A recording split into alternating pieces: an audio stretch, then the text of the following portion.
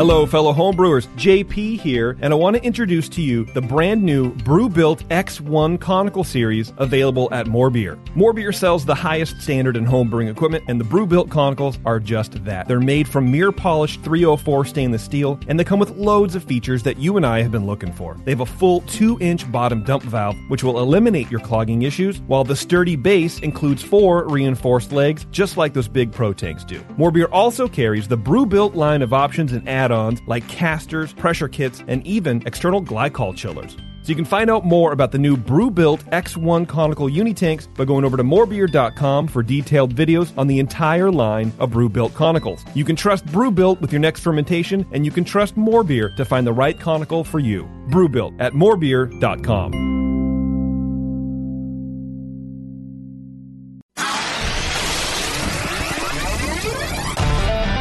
Poured in my mouth and it just wasn't going down.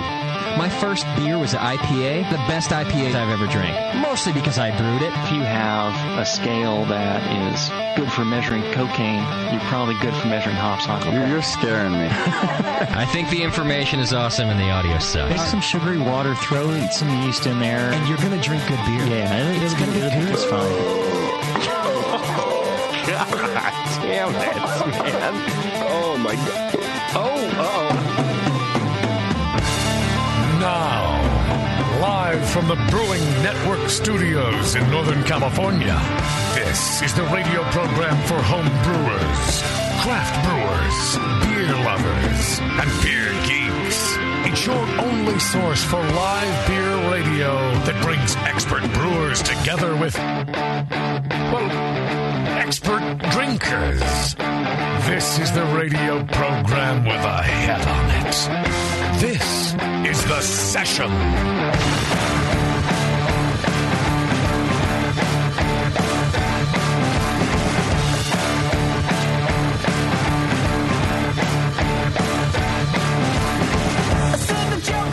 Hello, everybody. Welcome to The Session. My name's Justin Crosley. I'm your host tonight.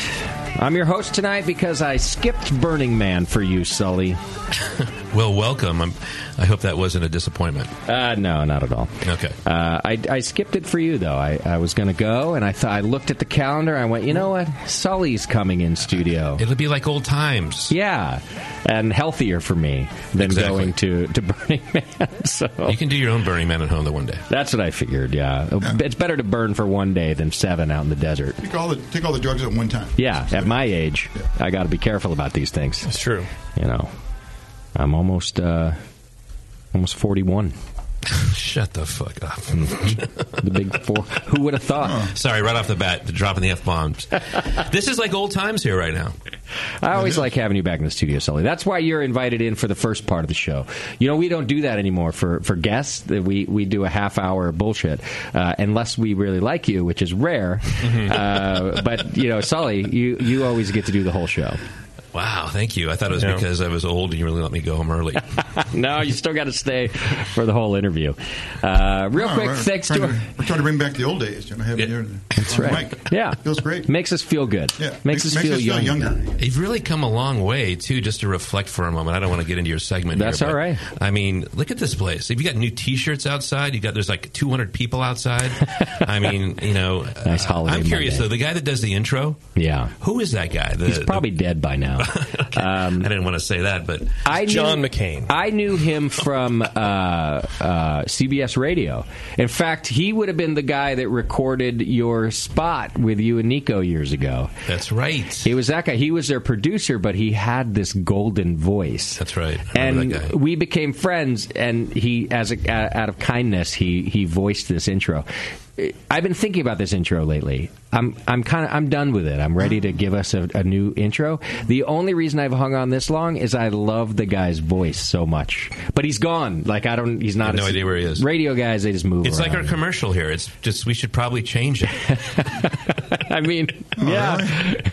Really? It's been That's unusual. Well, now available in Washington, Oregon, and Alaska. You know, like in 29 freaking states now. Right.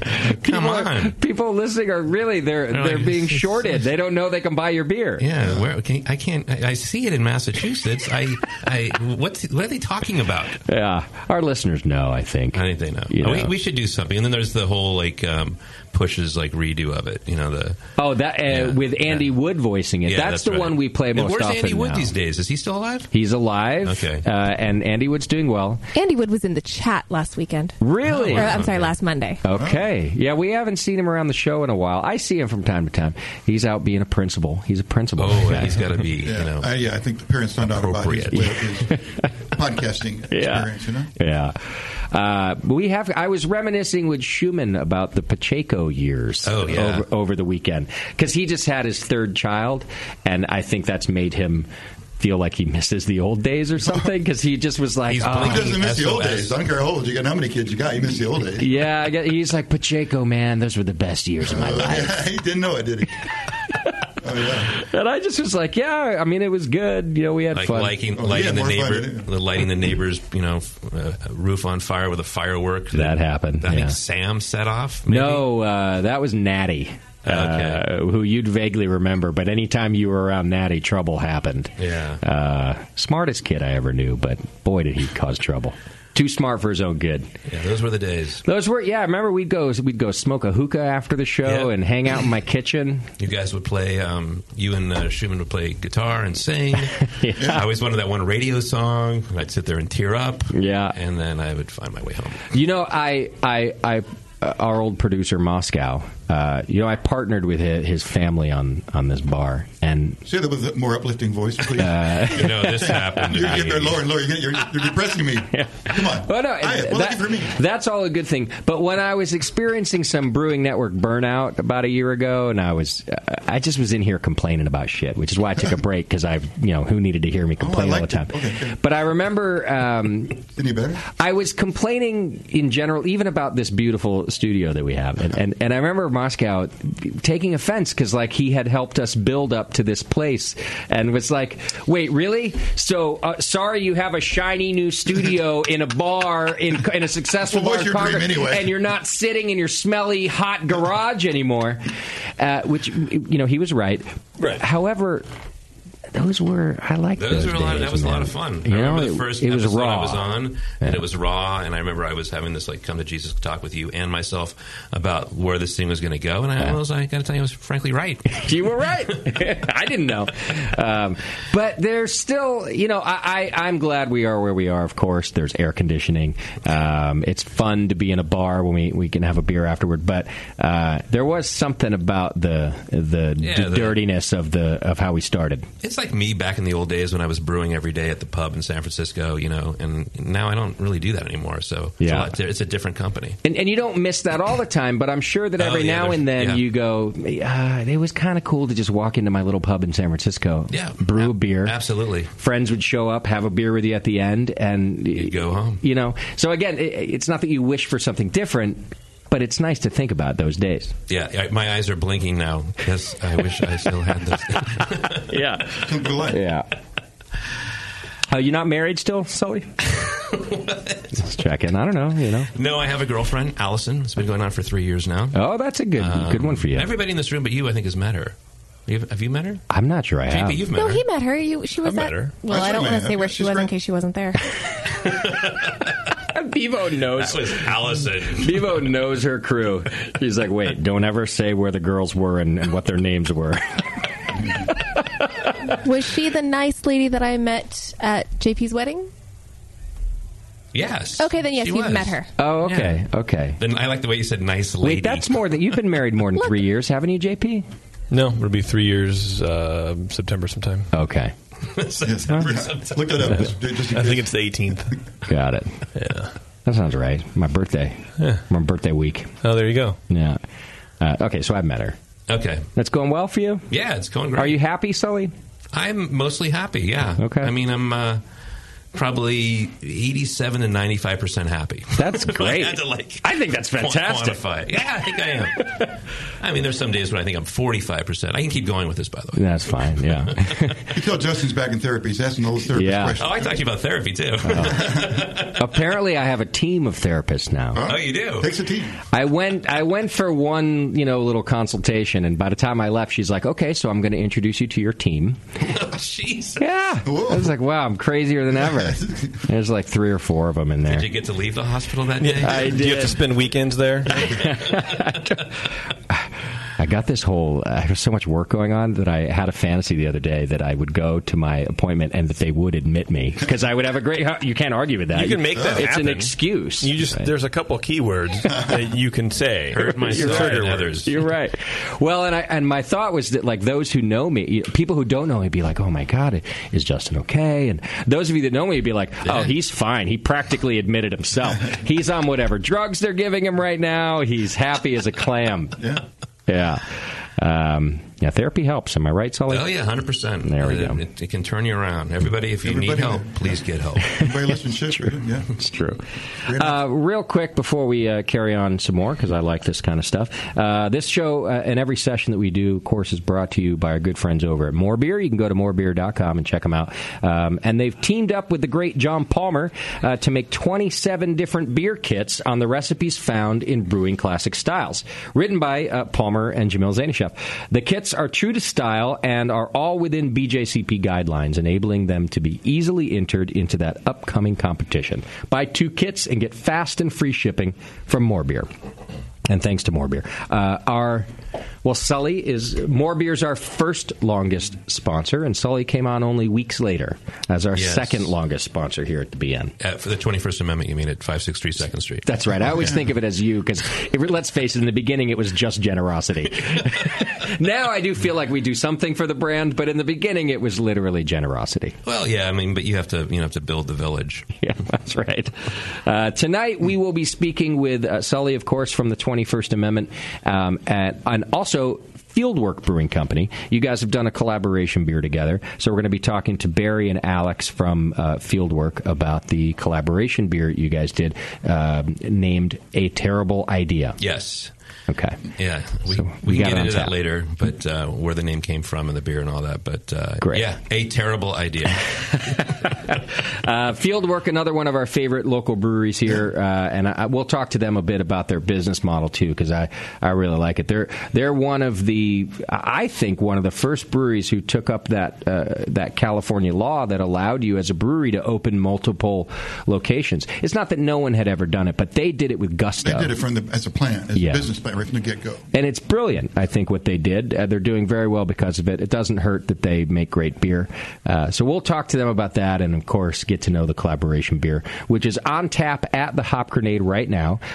You can come down today or probably for the next day or two and have the beer here at the Hop Grenade in Concord. Or might as well tell people now, it's going to also be distributed in 6-packs, right? Yeah. Yes, it's in 6-packs as well. Is it already out in it's out there, and wherever we sell beer, you'll find it. All right, we'll check it out. And here's a little teaser. It's going to be in our fall-winter variety pack. So it's like an IPA pack. Nice. With that in there. You guys do a lot of variety packs now? Variety packs are huge. It's sort of an extension of like kind of the rotating nation of craft beer right now. Your bars like that as well have different beers on all the time. I think people want different opportunities, different types of beer in one pack. So it does really well. Didn't you have to buy a specialized bottling line or canning line? We can our beer, Justin. We can.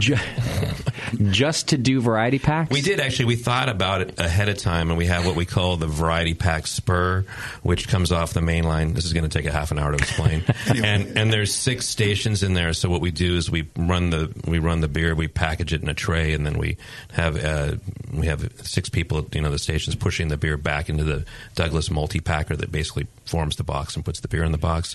Typically, the way variety packs are done, it's just by hand. That's what I thought. It's just like, there's like, a guy or a gal sitting there and just pulling from different boxes to fill another box. Yeah, my understanding was that even craft giants like Sierra Nevada had to figure this out because they were doing it by hand for a long period of time. They outsourced it to people who were doing it by hand. Okay. Yeah. So you planned ahead for this, and we thought, we just thought we were going to be doing this type of package, and I guess we won on that one. So you had the conveyor line configured for that. Yep, it can handle up to 6 flavors. Is it your beers, I should say. Is it your best seller every time you do a variety pack? Or yeah, no? it's huge. I mean, variety packs are just ginormous. We do one for Costco too, which is a case, 24 cans, and so it's really taken off. What about, is Watermelon Wheat still the best-selling single beer you produce? So Hell or High Watermelon is... Sorry, that's right. I just put my branding hat on there. Stephanie's you're right, going to be really happy with me. I do this all the time. So, yeah, it's our best summer seasonal. Okay. It is the summer seasonal. It sells the best during the summer. That's why it's called summer seasonal. That's a seasonal beer? Yeah. It comes out March through, October. Was that always the case? It was actually, even at the pub when we were brewing it back in the day, we would come out essentially when baseball season started, then it ran through the end of baseball, which was around October. Okay. That had nothing to do with the watermelon growing season or anything like that? Initially it did. I mean, we now contract watermelon juice, but back in the day we were getting watermelons, and it was interesting because you kind of tracked the harvest. Mm-hmm. So it started South America, and then came up through Central America, Mexico, then finally up to the United States. And so, the watermelons initially were kind of anemic. So, but that's why one year we did actually sell it year round, and when we were selling beer, started selling beer in the Northeast. But you just found that people they don't want to drink that beer in December. Even in warm states like Florida, where they're where they seemingly would be able to, but no, they want once that Starbucks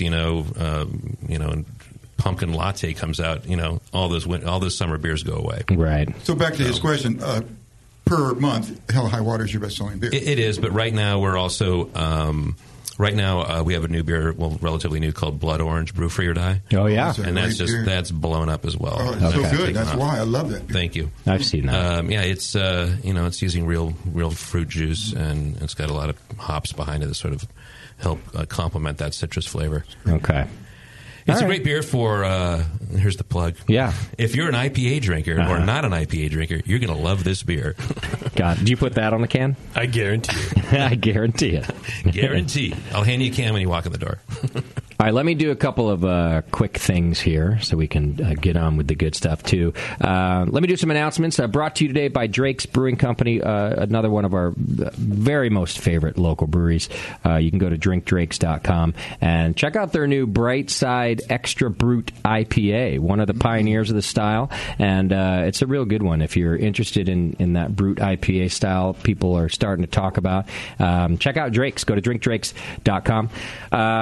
Our Concord Oktoberfest, I've been telling you about this. The first ever Oktoberfest here in Concord is happening October 12th and 13th.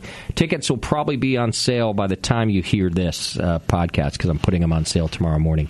However, you don't need tickets to go. It's a family.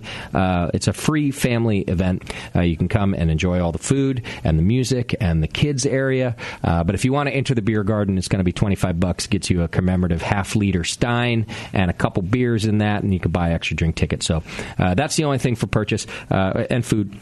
But you can enter the park and enjoy all the festivities. It's October 12th and 13th, so save the date. It's all craft beer. I'm not doing... I am doing all lagers. Most of them, in fact, probably 99% of them will be German-style lagers. I might just fill in one or here with my favorite breweries. But, it's not like Hofbrauhaus and the other Oktoberfest beers that you find, which I have nothing against. I want fresh beer. So we're doing a Brewing Network style, which is all craft breweries that'll be involved. I'm probably going to bug you about El Sully. I think El Sully still fits in my little lager zone there at the Oktoberfest tent. So I probably want to buy some of that beer from you. Thanks for having us. You'll be the one ethnic beer that I... POC beer, please. Yes, yeah. So we're going to have 20 or so, probably a little more breweries, and it'll be a good time. And I got a 20-piece German orchestra. 20? Coming to play, which should be a lot of fun. Are you flying Danielle over? And, I tried to get her to... She was here just a couple weeks ago, and really? I was trying to get her to come out and join us, but no, she's not going to make it, unfortunately. She'd be disappointed anyway. I think everyone else is going to be impressed. It looks like Oktoberfest, but she would come in and be like, it's shit. Look at Scheisse. Of course you would. There's no one pissing underneath the table. This isn't real. Yeah. I will be wearing my lederhosen, though, which I know you own, Sully. I will wear. What's the date again? October 12th and 13th. It's 2 nights. I'll bug you about it when I bug you about El Sully. And then, you should come. Sounds exciting. Come wear lederhosen with me. I will do that. It's a little startling to see me in lederhosen, or lederhosen, as you say. Yeah. But I'll do it. You should. We have a German dance group coming that will do a performance and then teach others. I will be doing that as well. Yeah. Stein holding competitions, maybe a pretzel eating competition, fun stuff for everybody. So mark your calendars and check out thebrewingnetwork.com or ConcordOktoberfest.com, and tickets will be up tomorrow. So you can do your Amazon shopping right on the homepage. Just click the Amazon links, and it's a great way to support us without costing you anything. You just shop as you will. And thank you to all of you that do that already. Subscribe and join the BN Army, too. Hit the donate button for as little as $2 a month. You're entered into the More Beer monthly donation giveaway, which is a chance to win $100 to spend over at More Beer, which is a great thing that they've been supporting for a long time. Plus, you support the show that you love the most, which is this one and then all the other Brewing Network shows. Right, JP? This one first and then all the others. Oh, absolutely. Yeah. Okay. Get updates and pictures and fun things that we're doing over on Twitter, Facebook, and Instagram. Send feedback to feedback@thebrewingnetwork.com. That's where we like to see your letters to us. And, I think that's all the announcements I have for you. I like it. Yeah. Okay. Thank you. Not too bad. Do we have a Twitter game today, JP? Yes, we do, Justin. Twitter game is brought to you today by Beersmith. You can go to beersmith.com and check it out. And right now, they've just put out their all-new version, Beersmith 3. And you get a free 21-day trial. You can check it out. But Beersmith 3 has support for mead, wine, and cider recipes for the first time ever. There's a water profile tool built into the recipe builder, so you can build and match water profiles within a beer recipe. Mash pH estimation and adjustment built right into the recipe builder. New support for, you like this one, Tasty, Hop Whirlpool editions, which includes time and temperature for each item. There's a completely revised database, including hops, malts, fruits, juices, honey, and a style guide for mead. It's got it all. So go check it out. You get your free 21-day trial over at beersmith.com. What's our Twitter game, JP? Well, I want to speak directly to Twitter. Okay. For a second, to the people, to the netizens of Twitter. I got it. I'm outraged today, for one. I'm outraged. Okay. And I want to know what Twitter is outraged about today. Yeah. Okay. So I'm not going to complain about my outrage, but I would like to turn the tables and take upon your outrage upon my broad shoulders. Unload on me. What are you outraged about? What's going on? Twitter's always outraged. Twitter's like the home of being outraged. Yeah. So, are you not going to complain about your outrage for the whole show or just this segment? Well, I don't know. It'll change. Who can really tell? Right. It depends on how outraged you are. The current outrage I'm fine with right now. Got it. Yeah. All right. What are you outraged about? You're asking me now? I just told you. It's fine. Not you. Oh, no, okay. It's fine. Who's on first? All right. That's our Twitter game. And how about some feedback before we have to take a break, shall we? Sure. Let's do that. Feedback's brought to you today by the Beer Law Center. Go to beerlawcenter.com, and our good friend John will take care of you as well as he takes care of us. He's protected that hop grenade for years. He can protect your trademarks, too. Also does TTB filings and anything you need, well, beer-related. Go to beerlawcenter.com. All right, just a couple things in the feedback today. Ian writes in, I love me some JP, but great to have Justin back at the helm. Great show with Armistice last week. Thank you for that. I also love me some JP. But I do too. I also had a great time with Armistice last week. Yeah, they're great. They're fun. I thought that was a fun show. Yeah, it was good. It was a good time. You know those guys at All Sully from Richmond, California? Yeah. Brother and sister team. First brother and sister brewery team I've ever interviewed. Yes, and, I have met them, yes. They're fun. They used to hate each other. Now they don't. Oh, wow. So that's a whole, their brewery's like this whole reconciliation thing they got going on. Mm-hmm. Folks, you can check out the show last week. But I'm just saying, I had a great time on last week's show. Did they get into it? Did you try to dig deep and go yeah, but remember that thing that happened and then it blows up? I did try a little, but they seem to be fairly good at dealing with that now. However, One of them got shithoused. Yeah, homegirl drinks. Which is always a good time. Yeah, it was good. That's funny. I mean, kept her composure on the show, and then was sleeping on the couch when we got out of the studio. She's there right now. Yeah, it's still there.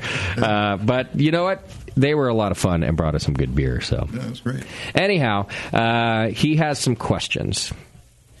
Let's see. Justin teased a lagering forum that he hosted a while back in Colorado with Colorado brewers. It was Prost and Zwei, and they were debating over processes like decoction and such. By the way, I'm translating this guy's email. He was drunk when he wrote this. Totally translating it. Anyway, us lager obsessed are waiting impatiently, and when will we see that? Yeah, it's a good juxtaposition of being an impatient lager brewer. Right? Yeah. Well, the problem with that is me. What that actually was a session live from Fort Collins that I completely screwed up.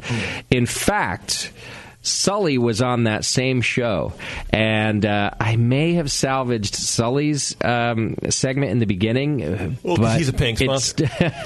But it still wasn't a complete. Will go out. It was a complete technical failure. I had a video with audio and a regular audio, so I had redundancy, and it all completely failed. And because I didn't have a producer, it was just me.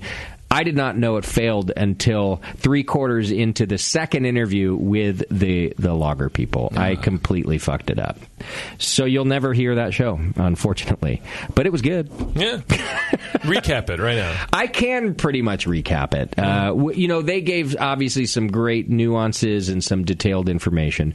But my takeaway was, essentially, the premise was this. Prost Brewing Company out of Denver only does decoction mashing, traditional decoction brews. And Zwei does not. They do step mashing, I believe, but not decoction. And the idea was to have them argue it out a little bit. And, of course, they didn't argue much. I could definitely tell the difference in the decoction brewed beer. They were both great beers, and that's not just me being diplomatic. I really like Zwei's beers. And if I had just drank Zwei's beer, I wouldn't have been able to tell you it wasn't decoction mashed. No, without something to compare it to. Yeah, right. But side by side, there was a richness, like a layered quality to the decoction brew that was kind of unmistakable. And so, in the end, I believe we just decided that if you've got the time, you should decoction mash. If you're a home brewer, especially, I think you'll notice the difference in your beer. But you're also going to produce a great Helles or a Pilsner if you don't. And my idea was that, Dan Gordon's been in here for years just saying there's only one way to do this. Right. You got to decoction mash. Right. And I was trying to add fuel to that fire. So I guess the difference is, in decoction, you're denaturing some of the enzymes because you're bringing it up to a boil, right? Yeah. That's different than step mash. You don't denature anything until you take it to the 165 Fahrenheit step, and you denature everything there. So nothing is denatured in step mashing, but it does a lot in a decoction. Well, and maybe I'm not understanding you entirely. Once you raise it to boiling, you're denaturing all the enzymes. But is it just That's only a portion of it. Yeah, there's also the melanoidin, or you're actually adding flavor too by the decoction. You're freezing the body that's there. Is that? Yep. And then you're adding it back to your original mash to raise the temperature up. Okay. Is that what you mean by denaturing? You're talking about flavor? You bring it to a boil. You basically bring it to a high temperature and add it back into your mash to bring its temperature up. I see. And that's as you're bringing that temperature above 155, 165, it gets denatured. Okay. The enzyme, so it doesn't have any more diastatic power. Got it. Well, we did not solve the age-old question at the end because they were both great. But my preference was definitely the decoction mash, Yeah. But only if I, like you said, only if I had a side-by-side. Sure. Because I drink this Zwei all the time, and I go, what a Helles. It's amazing.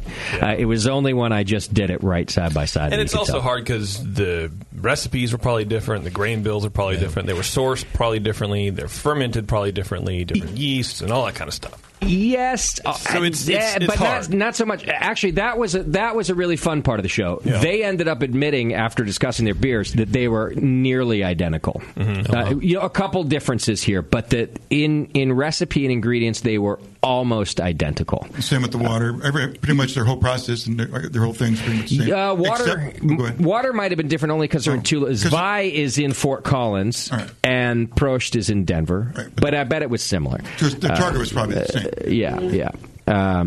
Sounds like you have to redo the show. I know, and learn how to push play. record after all these years. Yeah, yes, of course, I probably did push play. That was the show that I was on with Gordon, right? Yeah, from Funkworks. Okay, yeah. So that's a shame. I owe it to everybody to redo the show. Really. Anyhow, you'll never see it. There you go. Here's the answer to your question. Yeah, and then a quick suggestion. He says to have a guest, Yorkshire Square Brewing from Torrance, California. He says it's all English all the time, majority cask conditioned and served via the hand pump. Really impressive beers. I guess the brewer is formerly from McLeod, which we've had on the show. Yeah, the kid Andy, I think. Okay, yeah. Probably. So Ian says at the very least, JP should make a stop on the way to Disneyland. He would approve. I will. There you go. All right, thanks for writing in, Ian. I appreciate that. All right, Joe from Castle Rock, Colorado writes in, I'm a few shows behind, but I heard the first What Gives Tasty bit on the Family Business Show. I don't know about this. Right. What is that wasn't what even a gives bit. Tasty? I responded like it was a bit or something. It was an email titled "What Gives Tasty," and I thought I was reading feedback, and I was like, that would be a good segment where we just ask what gives Tasty, and then he just takes 30 seconds to say whatever the fuck and that's I like what this. Gives Why Tasty. haven't we brought that back? I think didn't I do one like, what about these beer prices? It was beer prices. Where are they going up? Well, that's what he said. He goes on to say he went off about beer prices, but also on 25-year-olds. Yeah, they're messing it up. They're making all these bad decisions. They're willing to pay, whatever. Oh, not just like life, but in beer they're messing up. Yeah, they're just like, they don't know, Got it. Like trading. Drink at the cheaper place. Okay. Well, Joe also says, while I've got your attention, fuck millennials. There you go. Yeah. They got a beating last week. I try. But he goes on to say about the price thing, Tasty. He says, I saw this article about Founders Brewing dropping beer prices to compete with the big guys. And he says, I thought it was... Well, now we got to get slice take, but hang on. He says, I thought it was interesting. We've got a few big breweries here in Colorado that have started to offer 15 packs of their lagers for $15 on sale. Yeah. So I buy that whenever I can. He says, I'm not paying $10 a six-pack, so I end up buying Modelo a lot. That doesn't help anybody, though. He says, once again, F millennials and their avocado toast. Cheers from Joe in Castle Rock, Colorado. But Founders are also big people. They're not craft beer. They're owned by someone else. And avocado toast is really good. They don't rock the craft logo. Oh, I didn't know that. Yeah, they're owned by Mao, which makes San Miguel. Oh, okay. Spanish company. Are they wholly owned? Do you know? I think it's actually 35%. Yeah, I think it's above the threshold for the BA. What's the BA? Is it 30% for the BA? 25. Okay, got it. Okay. By the way, I buy Hell or High Water all the time at my place for $15.99. A 6-pack. 15-pack. A 15-pack? Yeah. Really? Yep. That's a killer price. It is. Yeah, it is. Yeah, that's an amazing price. It's at Total Wine and More. Okay, but they're really, really competitive. At the Safeway, it's going to be like $18.49 or something like that. That's still a good price for a 15-pack. On sale, yeah. It's been on sale for $15.59. Right? I mean, the great danger in craft beer is selling on price. That's a danger because it costs a lot of money to make this stuff, and so that's the problem when you're competing with larger companies like the big, like Anheuser-Busch and certainly Mao to a certain extent. But you're they can they have a lot better way of doing things than we do. I mean, they get better collective buying power in terms of their raw materials, and I can keep going on about this, and also they can they can have a loss leader too. You can kind of lose money on a package, but make it up on another package. So it really hurts the smaller brewer. If I hope there's never a price war. I mean, I think maybe brewers might have like a lower brand or something. You're kind of seeing that in some ways, where maybe it's a lighter blonde or something like that. Maybe the price is lower. I don't know. Is 805 that way? Is it line price with like their regular Yeah, I think it's $6. No, I can get $9. I can get a case for under $24, like $23.99. So it's just a great danger because it really. The margins are already tight in making beer and distributing it, especially with breweries, any brewery. Yeah. So when that starts happening, you're like, oh, shoot. Do you think it's realistic that we won't have a price war? And I'm not even talking about soon, but eventually, I don't think right? we will because, I mean, the problem is that the distributors want to make margin too. So this margin's passed all the way down to the consumer. Right. So we sell our beer to the distributor, for a price, and then the distributor sells it to the retailer for a price, and then the retailer, and it's going up the whole way. Mm-hmm. And so it can't get to a certain point where it's unrealistic then, because you want to move beer. So I mean, craft beer prices are going to be going up. I mean, it's just the nature of the beast. It's like any other consumer product out there. You're going to see rising prices. Yeah, and we're talking entirely off premise, like packaged what you buy at the store. What you buy at the bar, they just charge whatever the market will bear. Mm-hmm. They don't care whether they're charging $1.75 for a half barrel or $2.25. They're just going to charge. Yep. Exactly. Yeah. Do you think that craft beer prices will either are or will rise faster than other things that we know and love? I don't think so. It's in line? I think because everybody's really sensitive to it. We're all like, hey, what are they doing over there? Like, you're always like looking at each other like, hey, Sierra, what are you doing over there? Or New Belgium, because you're all looking at each other and like. Because Ballast made the big jump. Like, weren't they the ones that invented the $15 six-pack? They made like a giant leap. They've been going backwards on that, too. Yeah, they've gone back on it, too. I mean, I think it was, in a lot of ways, that was probably, if I had to read the tea leaves on that was before the sale to Constellation. Mm-hmm. It was probably to increase, revenue per barrel, and then, forecast. And create like the value of the company to be greater. Got it. Right before that, I think we talked about it on the show. I saw it for $18.99. A six-pack. A six-pack of Sculpin. Wow, yeah. And then a month or two later, they got bought. Okay. And then now things are still around 13 to 15. Yeah. So it 13. Came down a little bit, but that really left a bad taste in my mouth. Craft or not. Like, come on, man. Yeah, I was in Southern California at my folks' house. I went to, it was Pavilions or something like that, and that's the first time I ever saw Ballast Point. And it was like $15.99, and I was like, is this because it has to travel this far? It's that far. Well, in fairness, it was one of the early fruited IPAs. I mean, it was a beer that you couldn't get none of too many people had it, and everybody's got one. Yeah, but that's just a supply and demand thing, not a cost of goods thing. Right, really. It was unique. A lot of people never had a fruited IPA, so there's Sculpin. Yeah. So they were charging a premium for the Sculpin's not fruited for the. Oh well, they were. The original wasn't, but then they very quickly. Yeah. Grapefruit. Yeah. Mango. Yeah, mango. He's like everything Sculpin. Watermelon, right? Dorado. Yusuf's not with the company anymore, so it's okay. That answered his question. Yeah. All right, Joe. Yeah, there you go.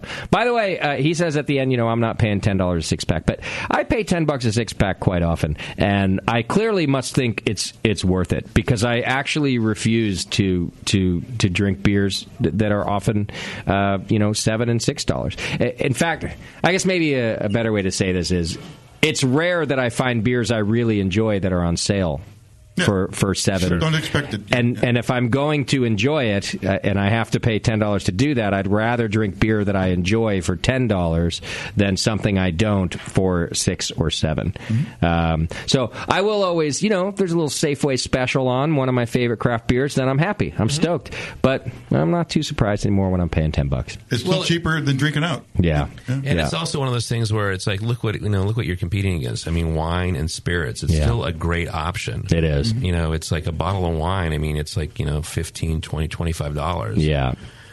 For anything halfway decent. Exactly. Yeah. So, buy beer. Be okay with the prices. That's right. All right. Well, enough of all of that. We're going to take us a quick break, and when we come back, we'll get Fieldwork in here, and we're going to talk about the new collaboration beer between 2-1A and Fieldwork. It's a hazy IPA, so I'll be stepping out. JP's got other things to do. Hang in there. It's The Session, and we'll be right back. You're listening to the Brewcasters on the Brewing Network.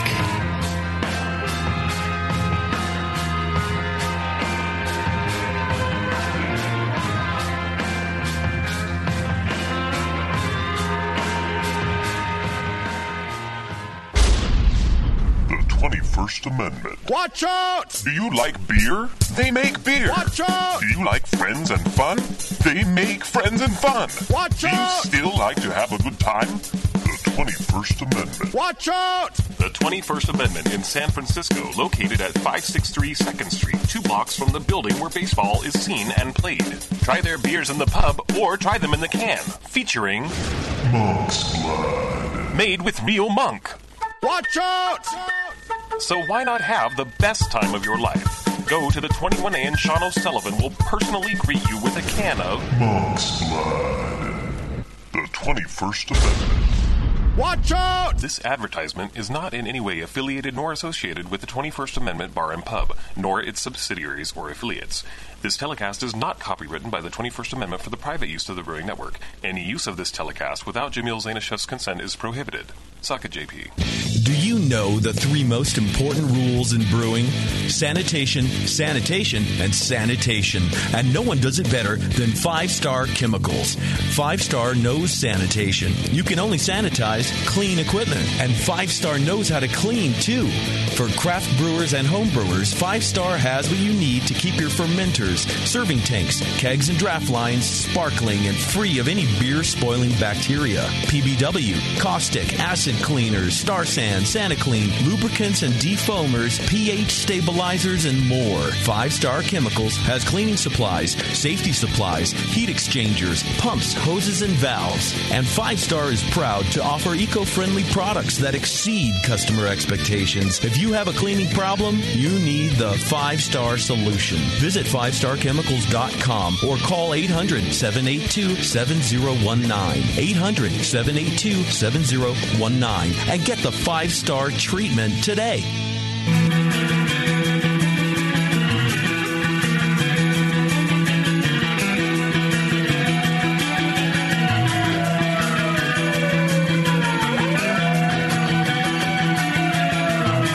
You're tuned into this session. Because life's too short to listen to crappy radio.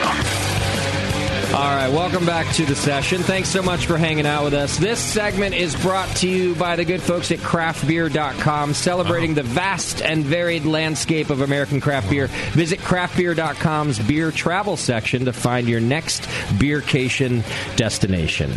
And as promised, we've got Sully from the 21st Amendment and also Barry and Alex, both from Fieldwork Brewing Company. Barry, welcome.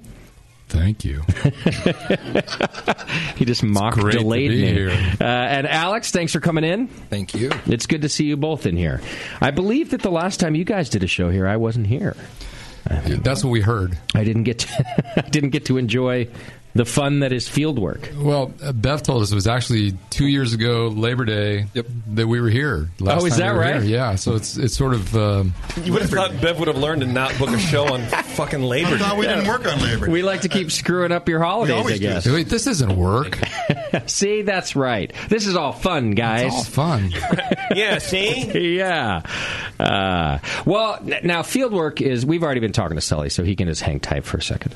But Fieldwork is one of my favorite Bay Area breweries. You guys have quickly become that. Thank you. And it's not just the beer. It's as an entrepreneur, I like what you guys do. And I was saying to Sully at the beginning of the show here that to me, you guys are one of the first breweries who really took advantage of the multiple locations that are allowed under your brewery license. Yes. It was always allowed in California. Right. What's the brewery type license that does this? 23.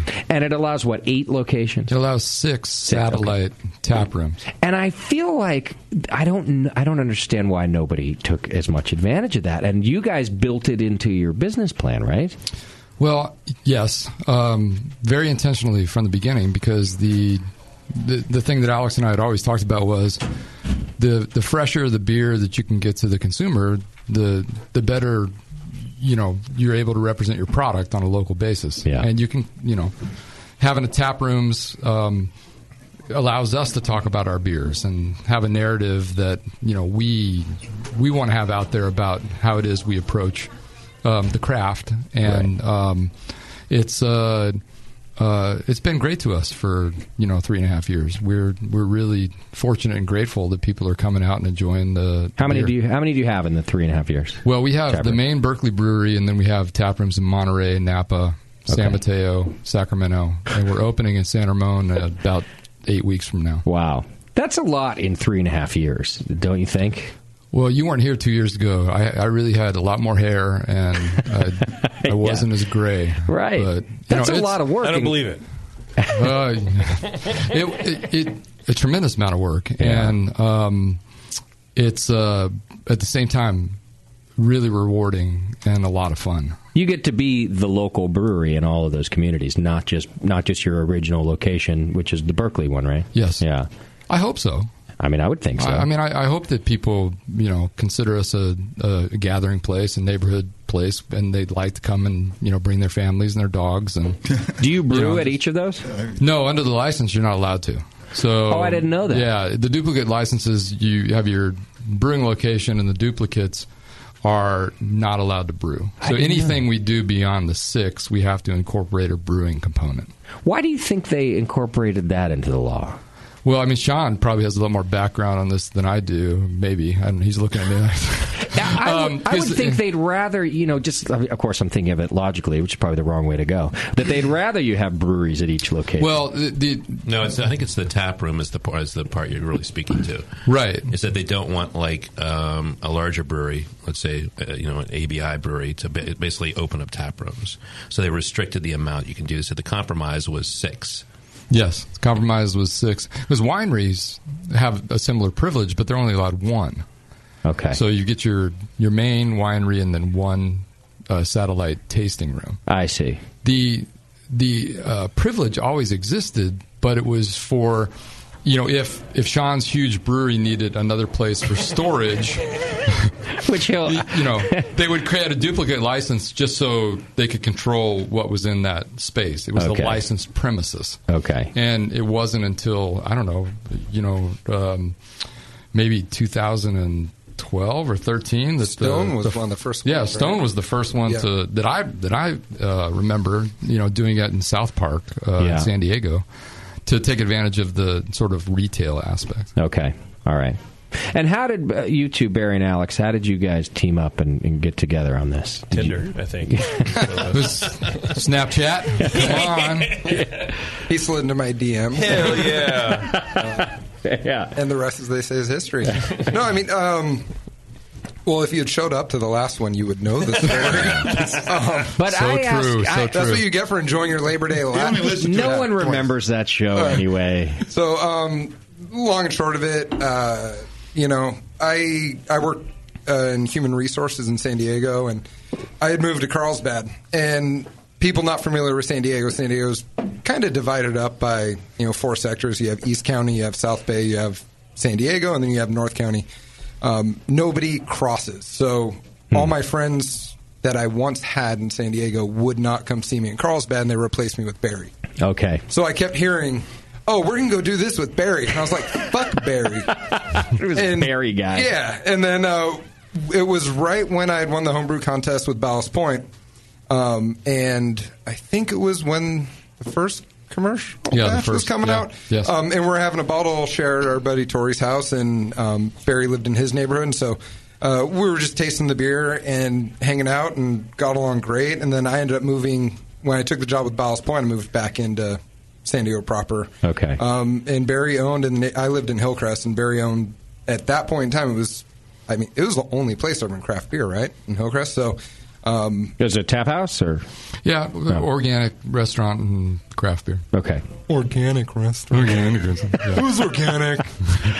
We grew all of the bottles outside in the garden. I was going to get in concept and execution. So, and so we ended up building like this great relationship. I'd go in there all the time, hang out, we'd talk, and just got to know each other really well. This actually ties in so well, though, to the beer we're here for, because can I just totally blow the warp whistle and jump to the beer talk? I don't see why not. It's the Brewing Network. You can do whatever the fuck you want. Yeah, pretty much.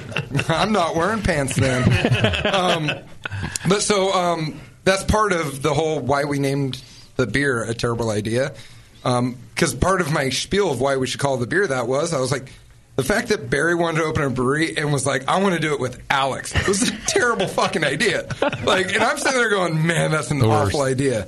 But we did it anyways. You just liked his beer that much? It wasn't his sparkling personality. It's never been his sparkling personality. Yeah. You liked his homebrew. Well, he was also pro-brewing. No, he's pro-brewing, and he's gonna hate me for saying this, but he made the very first keg of grapefruit sculpin for my place. Okay. And we served it New Year's Day in 2012, and the keg was gone in 45 minutes. Wow. Okay. And so that sort of was. I tasted, by that time he went on to Modern Times, and we were drinking good beer together all the time, and I just was like, well, I really want to do something else, and I'd love to collaborate with somebody who knows what they're doing and who would, I think, benefit from a platform of being able to do their own thing. And that but was he Alex. chose me, which was a terrible idea. Terrible. So, well, it's worked out. Well, it really On paper, it was a terrible idea, but in practice, it's worked out. Which is exactly why we named the beer that, though, because when we're brainstorming for the name, which naming a collaboration is the most obnoxious fucking thing on earth. If you can imagine a couple. The amount of bullshit they go through to name their child, right. I'm sure they argue back and forth nonstop. Yeah. That's when you're going to live 6 months. Yeah. All right. Breweries spend even more time trying to pick the fucking name. Yeah. The recipe's banged out in about 10 minutes. The name takes a month. So I loved how Sean did. Sean's like, hey, come on down. We're going to hang out. We're going to drink beers. And we're going to tell stories. And then we'll pull a name from the stories. I'm like, shit, that's pretty awesome. So when we're sitting there and we're like telling our backgrounds to each other, we had known each other for a long time, but we didn't know the nitty gritty of how we all came to the industry. And Sean kept on talking like everything he had done was like these obvious things to do. And I'm like, no. So he's like, it made sense. So we quit our jobs and opened a brewery in San Francisco in the 90s. And I'm like, that was a terrible fucking idea. But he thought it was this great idea. I'm like, no, back then, of course, we're all lucky that he did, but back then, that was a terrible idea. Right. And then you guys were probably the third brewery to be putting your craft beer in cans? Yeah, I think it was like less than 10 at the time. Yeah. Oh, forget that. Not even that they put it in cans, but how they put it in cans. I was there when the first guy from Canada with his little forehead canning line showed up. It was two. It was two even. Would barely fit in the brewery. In other words, it was a terrible idea. But see, you listen to Sean tell the story, and it sounds like, well, obviously we went with cans. It's like, no, back then everybody would shit on beer in cans. Like, it tastes like metal. Right. I constantly would hear that dumb shit set. Oh, sorry, any listeners who used to say that. My bad. You're lovely, but and Sean has this amazing demeanor where he makes these things sound great. And they were this, and it's like, no, putting your beer in cans back then was a terrible idea. Right. So over this conversation, it just came out. This was the theme. A terrible idea. Like Alex leaving a great paint job in HR to become a brewer. Me, I worked for a law firm in L.A. Right. Did really well to become an assistant brewer, making $6.20 an hour at Triple Rock. And that polarity is in the beer. It's a bad idea, but the beer is really good. Sure. Well, can I just say that of everything I've heard, a podcast on back when you did a terrible idea? It was a terrible idea. It was a horrible idea. Yeah, it was what are you doing? Horrible even. The podcast didn't even exist. Yeah, exactly. You sat there in your garage talking to yourself, right? That's how bad it was. It was the first couple episodes. Yeah. But then the final tie-in is we're canning a hazy beer and sending it across the country. So all these things are, for me, it's the terrible idea that makes really and Alex he's the one that came up with the name. He just said it kind of all, he was like listening what was going on. We were all telling our story, and it was like, we got to call it a terrible idea. Sure. And that's the great thing about the way we do things like that, is just sitting around a table, sitting around on couches, and then having the name just come forth. Yeah. I like it. I think it's a good name. It fits the style too, because it's such controversy. Like some people are like, that's a fucking terrible idea for a beer, hazy beer. Yeah. So it totally fits. Can I say the one thing I've heard in this group that was not a terrible idea was Alex leaving the HR business. I mean, let's be honest, he never belonged there. No.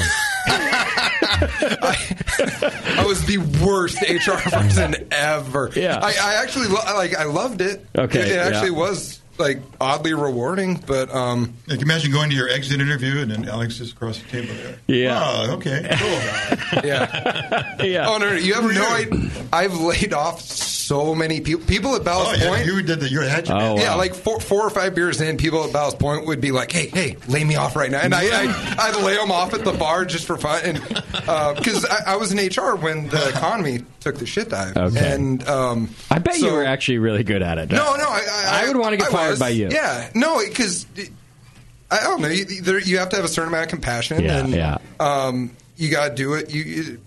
A lot of people listening right now are like, "Man, I've been laid off, and that shit sucks." You do have to do it with a lot of compassion and freedom with dignity and things like that. But in the down economy, it went from me designing program. I was a program manager. I won't say where I was, but when the economy went down, man, I turned into just the hatchet man. I was like George Clooney in that Up in the Air movie, except really ugly and on the ground. That's rough. Not even the glamour side. So at that point, I was like, the fact that I was numb to it, I'm like, I got to get out of here. I'd been trying to get into the beer industry for fucking ever. And it was so hard back then because no one was hiring, and I was just really, really, really lucky that Youssef at Ballast Point had the terrible idea to hire me. Come on board. I mean, again, terrible idea. Well, it worked out all the way through. I think so, yeah. So, all right, so let's talk about how the collaboration came about. Were you guys friends before hanging? Like, I never know how. Some of these collaborations, I feel like it's just like a marketing idea. Like an arranged marriage. No. But others are friends, right? And they go, we should just brew together. And which are you? Well, I got to know these guys when they opened. I mean, I live in Berkeley, and so I would, I went down, go down to their place. But I think it was really, I got to know you, Barry. I was on a panel at your place. On craft beer. I don't remember what it was. Like 4 weeks after we opened. Yeah, you were like, that's a terrible idea. Let's just do this right now. It was somebody else's terrible idea, but it was pretty terrible that's idea. That's where I met Barry, and then shortly thereafter, I think I'd really just met you, Alex, for the first time around that time as well. And then, I'd go into their tap room and, and like anything else, drink beers and then come up with this kind of brainstorm, this idea came out. So got it. That's how I remember it. I might have it wrong. and you missed all the deep philosophical conversations that we've had along the way about life. I was going to say, but that was 2 years ago, 2 and some change that you were on the panel. So 3 years ago. 3 years ago. 3.5 years ago. Jesus, we're getting old. Yeah. But so we've been friends for a long time. It's something we've I don't know about. I can't speak for Sean. He probably didn't even want to do this. The marketing people do it with those guys. But we've wanted to do this forever. And you never know what Sully wants to do and what he doesn't want to do. Never know. This is what I've learned about Sully. It doesn't matter what he tells you. You never really know if he wants to be doing it or not. You hope, and occasionally, you'll catch a glimpse a year later that he wanted to do that thing. But through it, he's just like, this is great. This is awesome. We should do that. It just seemed like a natural fit. They're doing great things, and I think we're doing pretty good things too. And it was an opportunity, I think, for us to hook up with a really hot brewery and for them to get their beers spread out across the country. They are good looking. Yeah, that's been amazing for us. And Barry and I just came off a huge tour for 2 weeks for this beer. Doing these release parties. It was. I don't know how rock stars do it. Man. It was rough. You probably didn't do enough drugs. we tried. Where did the tour take you? San Diego. Well, we started at Golden Squirrel right here. Oh, yeah, sorry. Yeah, we started at Golden Squirrel in Oakland. Okay. And that was a great night. And then from there... for you it was. Well, come on. All right, keep going. Then what happened to you that night? I guess you got the Sully? I had my son there, and I had to leave. Oh, okay. So I made up for what he might have drunk. And right. I did not feel all that great the next day. Yeah. And then we went down to San Diego and did a couple of events down there. And then from there, we went on to Chicago. Okay. And Chicago was amazing. Had some really fun times there. We played dodgeball. Worst dodgeball game ever. As part of the event? It was an event that was already happening. It was a fundraising event for a bunch of local accounts, and they were meeting at this one bar. And so I get off the plane, I walk into this place, and it's there's got to be 300 people in there. And it's hardcore dodgeball. It's people in like with outfits on and knee pads, and knee pads. They've been training. Oh my God! I was like coming up with my like high school excuse, like I got to go see the nurse. I have a headache. I have asthma. I have bone spurs. I can't do it. It was intense. Wow. We lost. Were there listeners there? Because I can see them being like, "There's Sully with the big head. Hit him with the ball." I didn't get too much of that, Okay. but there were some people there that recognized your radio show. Yes, thank you. You're fishing for a compliment. Did you get hit with a ball? I eventually did. Yeah, but it was in the hotel with Barry after the game. Wow. Yeah. It wasn't one ball, it was two. That was incredible, actually. Best night of the tour. You weren't wearing your high school gym shorts, were you? No, I wasn't wearing this. They're really high. Yeah, it was a lot of fun, and as Barry said outside, I mean, our staff just like set the whole thing up. It was pretty incredible. So you brewed the beer at the 21st Amendment Brewery in San Leandro. That's right. And that's why, because you guys aren't distributed in Chicago. No. Yeah. So you brewed the beer at 2&A, which means it can go to every place 2&A is distributed, right? It's going across the country right now. Got it. Okay. And was it always going to be a hazy IPA? Yeah, I think it was. I mean, we weren't going to make a lager together, I don't think, and there was no plans to do that. And I mean, Fieldwork is really sorry, next time. Fieldwork's really known for hoppy beers. They have great affinity for that, and they make some great hazy IPAs as well. So it just seemed like a They do. Seemed like a great thing to. Something's in my ear right now. Yeah, and so it seemed like an extension of like kind of what they're doing, and then also the name kind of really fostered it even further with being a terrible idea. Right. Because the great thing about it is that we actually did a pilot brew of this at the pub in San Francisco, and I was really concerned about it settling out. So we we bottled up some bottles and set them, left them alone for about a month, and we didn't get a lot of settling. But there was one point where somebody else had brewed a hazy IPA. I think a brewer had brewed a home brew and had left the bottles in the refrigerator, and they completely settled out. And I was like, fuck. Yeah. What am I going to, how are we going to fix this? And so then I realized it was not the right bottle. Completely for like 1 week there, I was just like, what are we going to do here? No. So, but it's been great. It's actually, it's held up pretty well. I mean, we like to say it's a little bit bitter, I think, than maybe a classic hazy IPA. We like to call it as a California hazy IPA, California Northeast IPA. That a little bit. Yeah, maybe a little. Yeah. Not a lot. I think it's definitely got a good firm bitterness in the front end. Yeah, it lasts all the way through. And it's funny because we had, you go from brewing at the pub in San Francisco to brew it on a 500 barrel tank, 100 barrels at a time, and you're adjusting. And I think that we did 3 batches of this. So that means you did 300 barrels, or we did? It was 500 barrel batches, so 1,500 barrels total. Wow! And we didn't yield that because, as Alex wanted to do, which was a terrible idea, 4 pounds per barrel for dry hopping. Well, it's the whole cone. So the yield was less than that. But anyway, we kind of adjusted it each time as you move along. So I'm kind of excited that we're going to keep making this beer. Actually, I don't know if I told you guys this is going to be a variety pack. Nice. I love it. Keep it up. Oh yeah, I know this. I know this scam. And I think we'll. Oh, that's right. Have to redesign the package if it takes off. Yeah.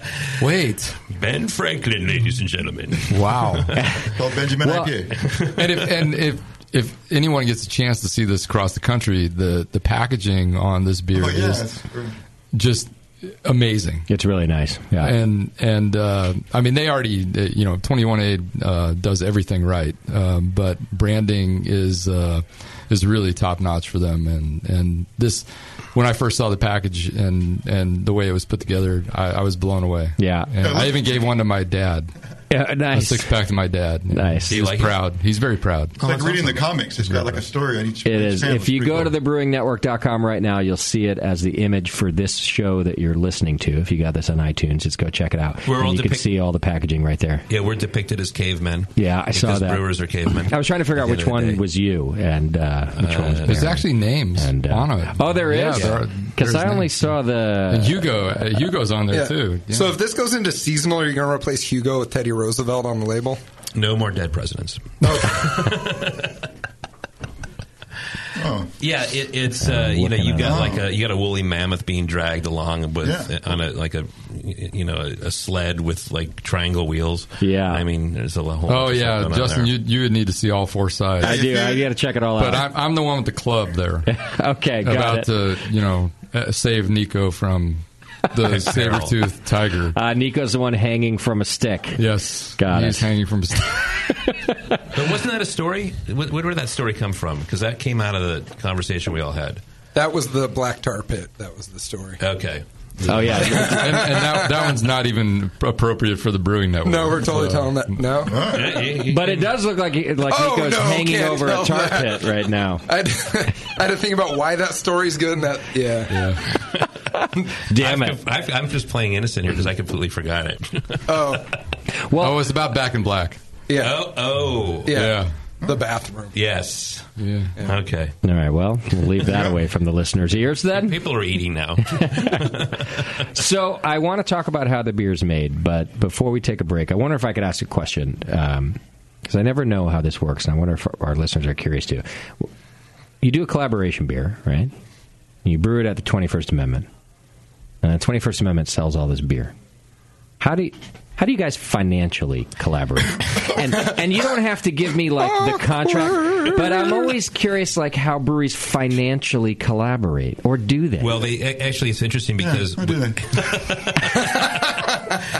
well, Tasty, we gave these guys $500,000. No. What, did you get? No. So the way it works is the invited brewery.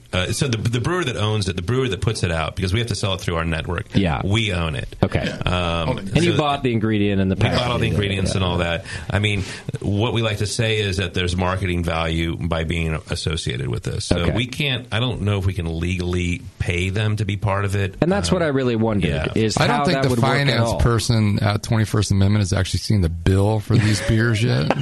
Right. With the four, and with the that's 4 why pounds. Alex was like, "Oh, you're brewing it and selling it, 4 pounds of hops per barrel." Well, no, I mean that's why. We'll see if it still makes the variety pack. But it's a great question because of that, though. Is it does throw in when you're doing collaborations, kind of a interesting dynamic where you might be pushing for something, and then the brewery you want to brew with is like, that's going to be a no from me, dog. Right.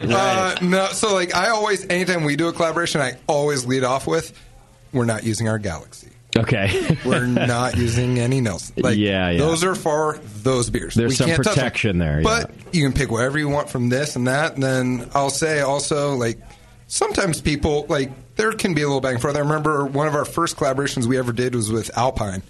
And I can't say enough amazing things about them. Like, they're just the nicest damn people. But they actually brought us up a bunch of hops for the beer because they knew we were brand new. Okay. We did not have a pot to piss in yet. Right.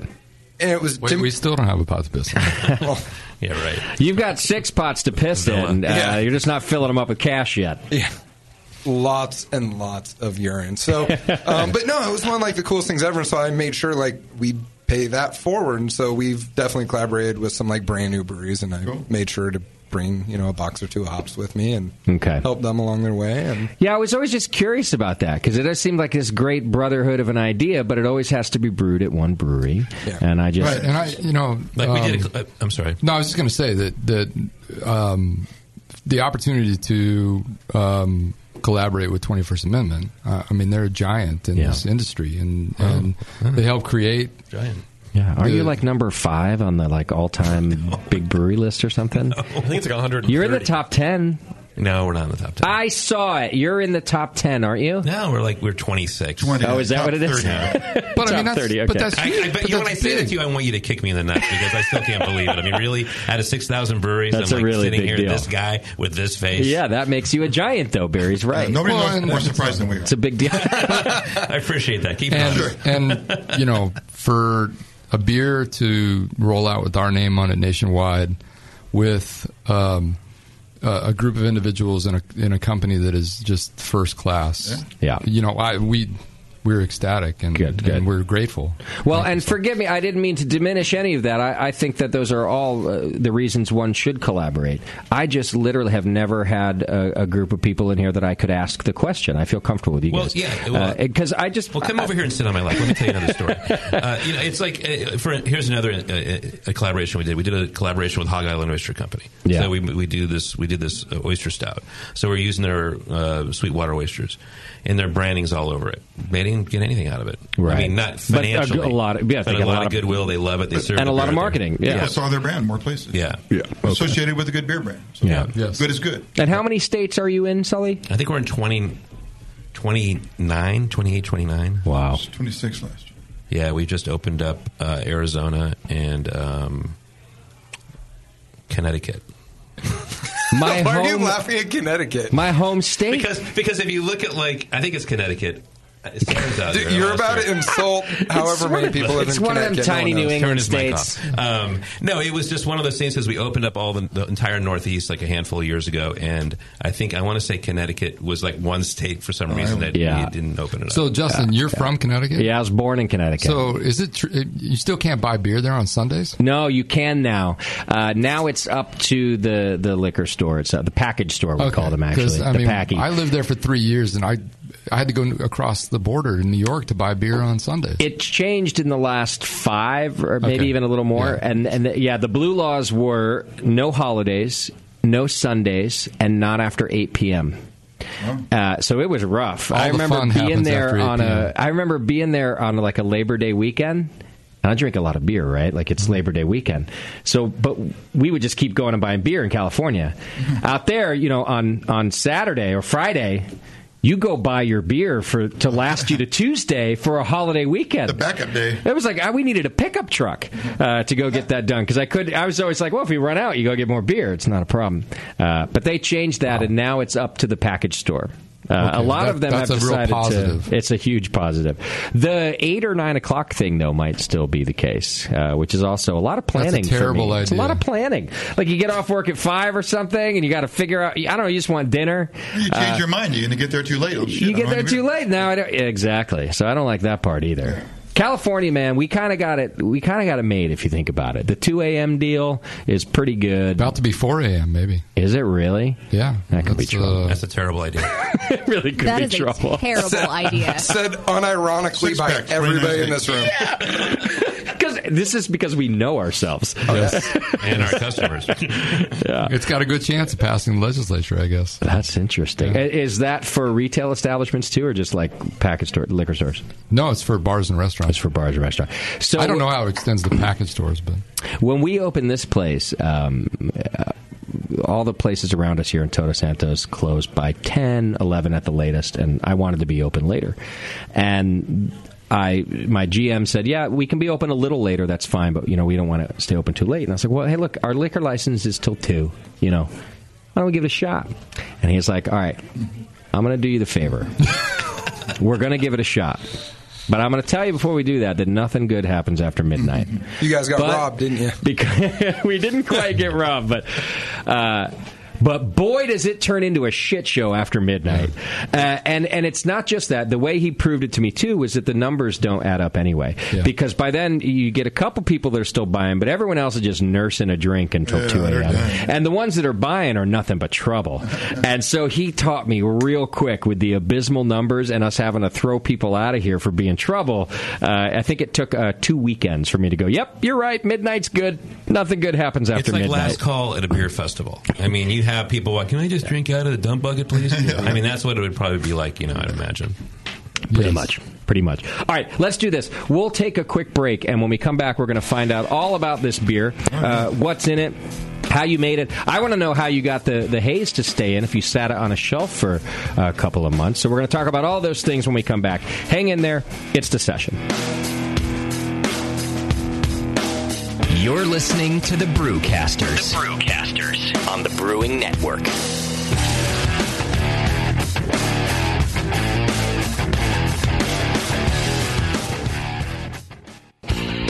Your support of the Brewing Network means everything to us. We couldn't produce shows without you. And we love giving you something extra for that support, like Brew Your Own magazine. You already know it's a great brewing magazine full of recipes, equipment how-tos, discussions of beer styles, and brewing techniques. Whether you're new to brewing and just starting out or you're an old pro, you'll always learn something from the articles in Brew Your Own. Plus, there are amazing special issues like plans for building a Brutus 10 system, 250 classic clone recipes, and the Homebrewer's Answer Book. Brew Your Own magazine and BYO.com are awesome resources for any brewer. Whether for yourself or as a gift, when you subscribe or resubscribe from the Brewing Network homepage, you directly support programs like this. Get a great magazine and support the Brewing Network. Subscribe to Brew Your Own right from the BrewingNetwork.com. Are you looking for a simple brewing system that's great for all grain brewing, but everything on the market seems to be full of compromises? Blickman Engineering has the answer. The Blickman Brew Easy All Grain Brewing System. The Brew Easy is a complete system with easy upgrades and a beautiful compact design, perfect for any size brewing location. At its core, the Brew Easy is built on two gorgeous Blickman Boilermaker brew kettles, a high-temperature March pump, and either a top-tier gas burner or the new Boil Coil electric heater. The Brew Easy adapter lid allows the pots to stack on top of each other, forming an efficient, strong, and compact brewing setup that comes in 5, 10, and 20-gallon batch sizes. Upgrade your Brew Easy system with full automated control by adding a Blickman Tower of Power temp controller, and make moving around easy with the Blickman Kettle Cart. The Brew Easy is modular. If you already own a Boilermaker kettle, you can build your Brew Easy by purchasing just the modules you need. The new Brew Easy all-grain brewing system. See it today at BlickmanEngineering.com and brew with Blickman quality on your new Brew Easy.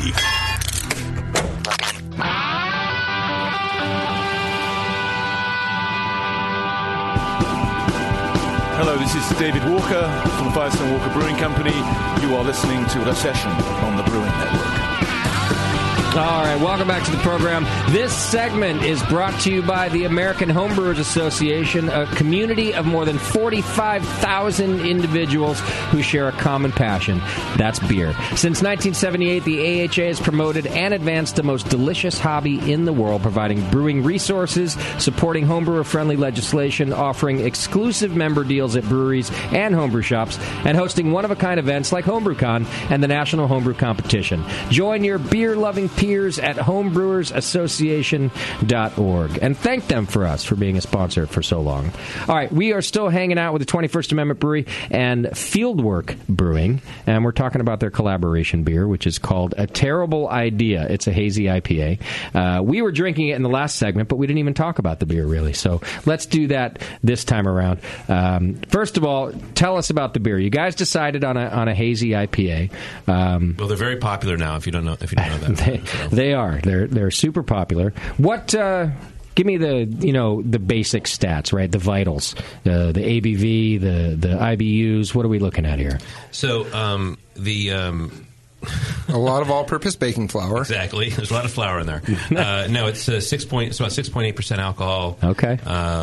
The BUs are probably 37 measured. I mean, it's just loaded with a bunch of gluten, basically. And this is a real challenge. What does that mean when you say it's loaded with gluten? We've got wheat, oats, okay. Unmalted wheat in here, golden naked oats. It's just a lot of stuff that's basically going to create this haze. Okay. And the idea is that you're creating a point of suspension for hop flavor and all that. Got it. And this is a dog to make because we thought we had a handle on it. We were lautering this beer. It didn't run. It ran okay the first time, but we had to put a lot of rice hulls in it, basically, sort of to get this thing to run through the lauter tun.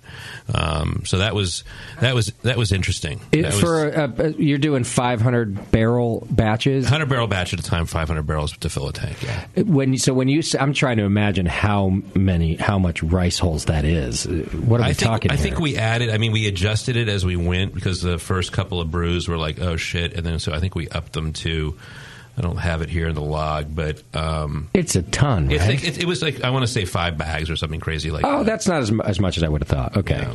All right. It's still a shitload of rice hulls, though. Yeah. What would you how big is your system at so Berkeley? We're 25 barrel. So. Okay. And so you would have one sack of rice hulls. We half a bag usually does it.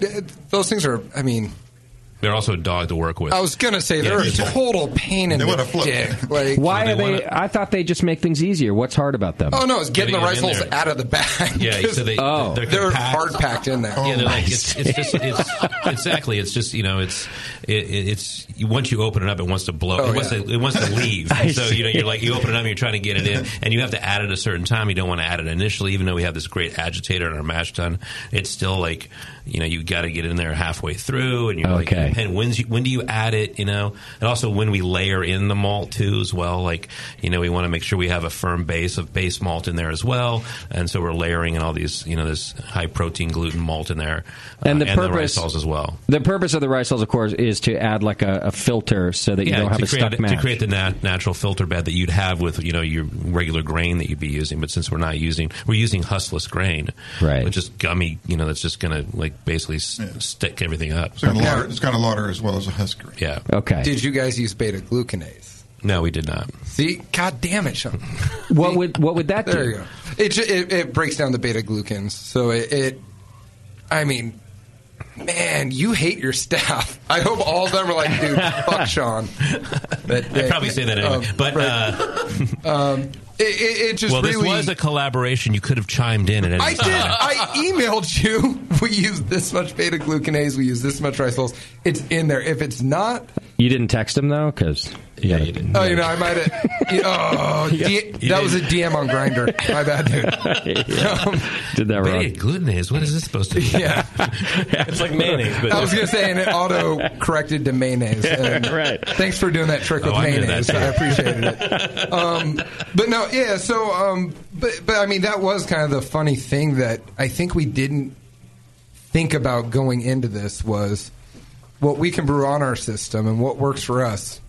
It never translates brewery to brewery. It's why recipes don't really matter, because everyone can brew the same recipe and it's going to taste different at every brewery. So, right.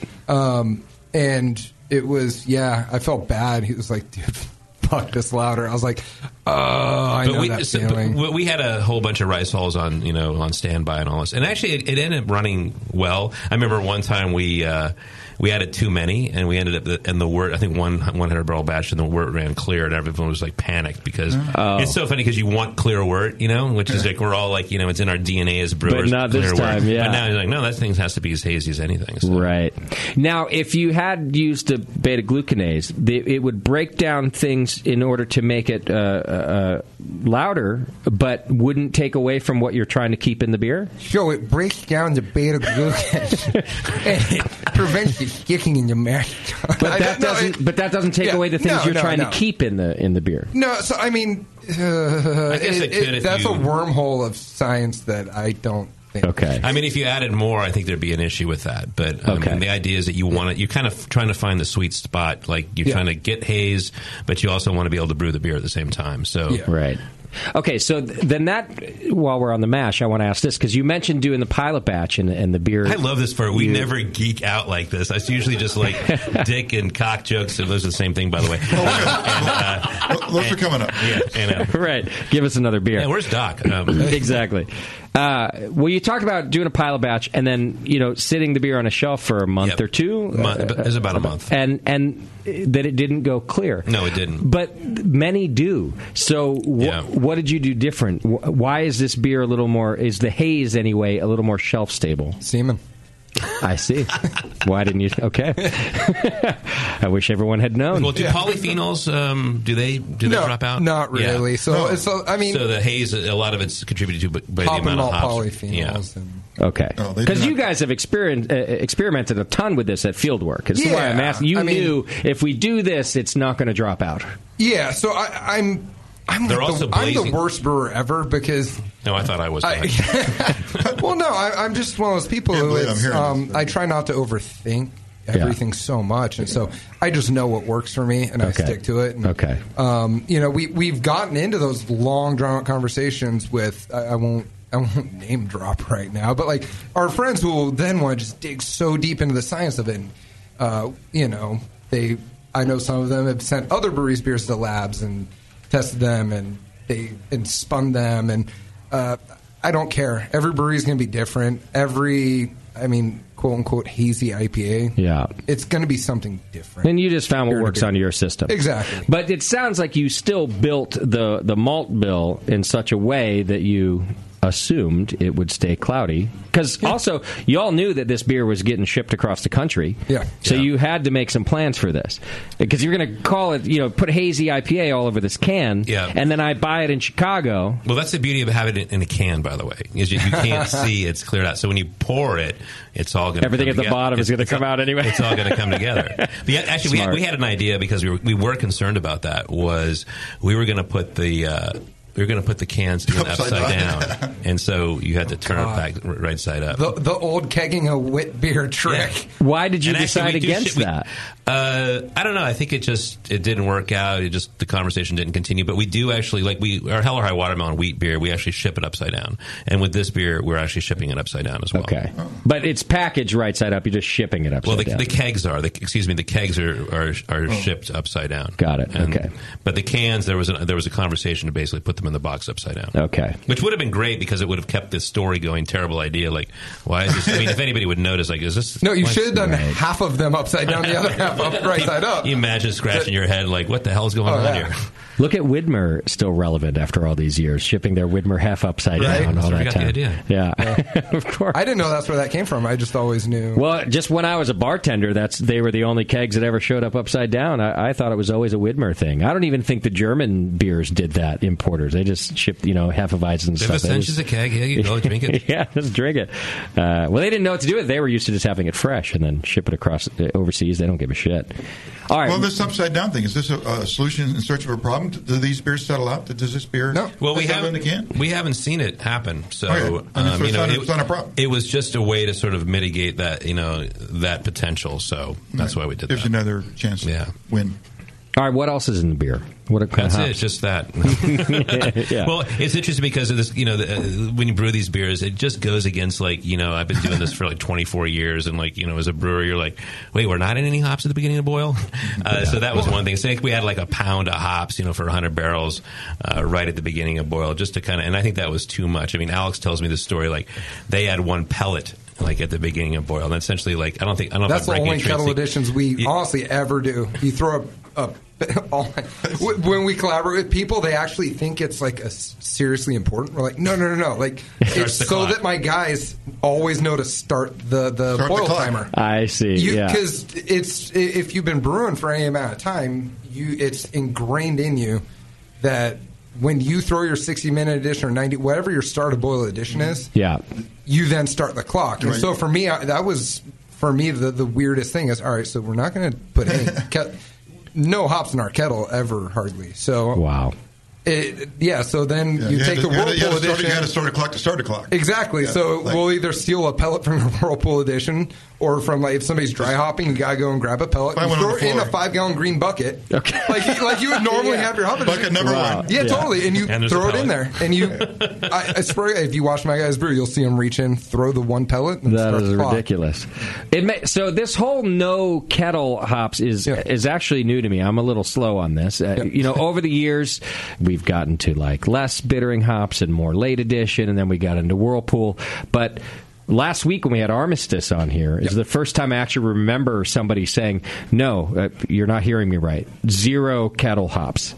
So this is new to me. And you're saying you do this with most of your beers? Since day one, we really have never put anything in our kettle. It's been What about your Pilsner that I just drank? No, so Pilsner, stouts, things like that. Okay. Your traditional styles, yes. But your hop-forward styles that you've become known for. Double IPA, Pale Ale, we've never done kettle. Anything where you want hop flavor, you're not willing to give up IBUs at the beginning to not get as much hop flavor at the end. Yeah. So that just means they're all going in at the Whirlpool? Whirlpool. Okay. And to be honest, we've done beers where we didn't even Whirlpool hop, just straight up dry hopping so high that adds the bitterness you need. Do you lower the temperature down at all, when you're doing Whirlpool?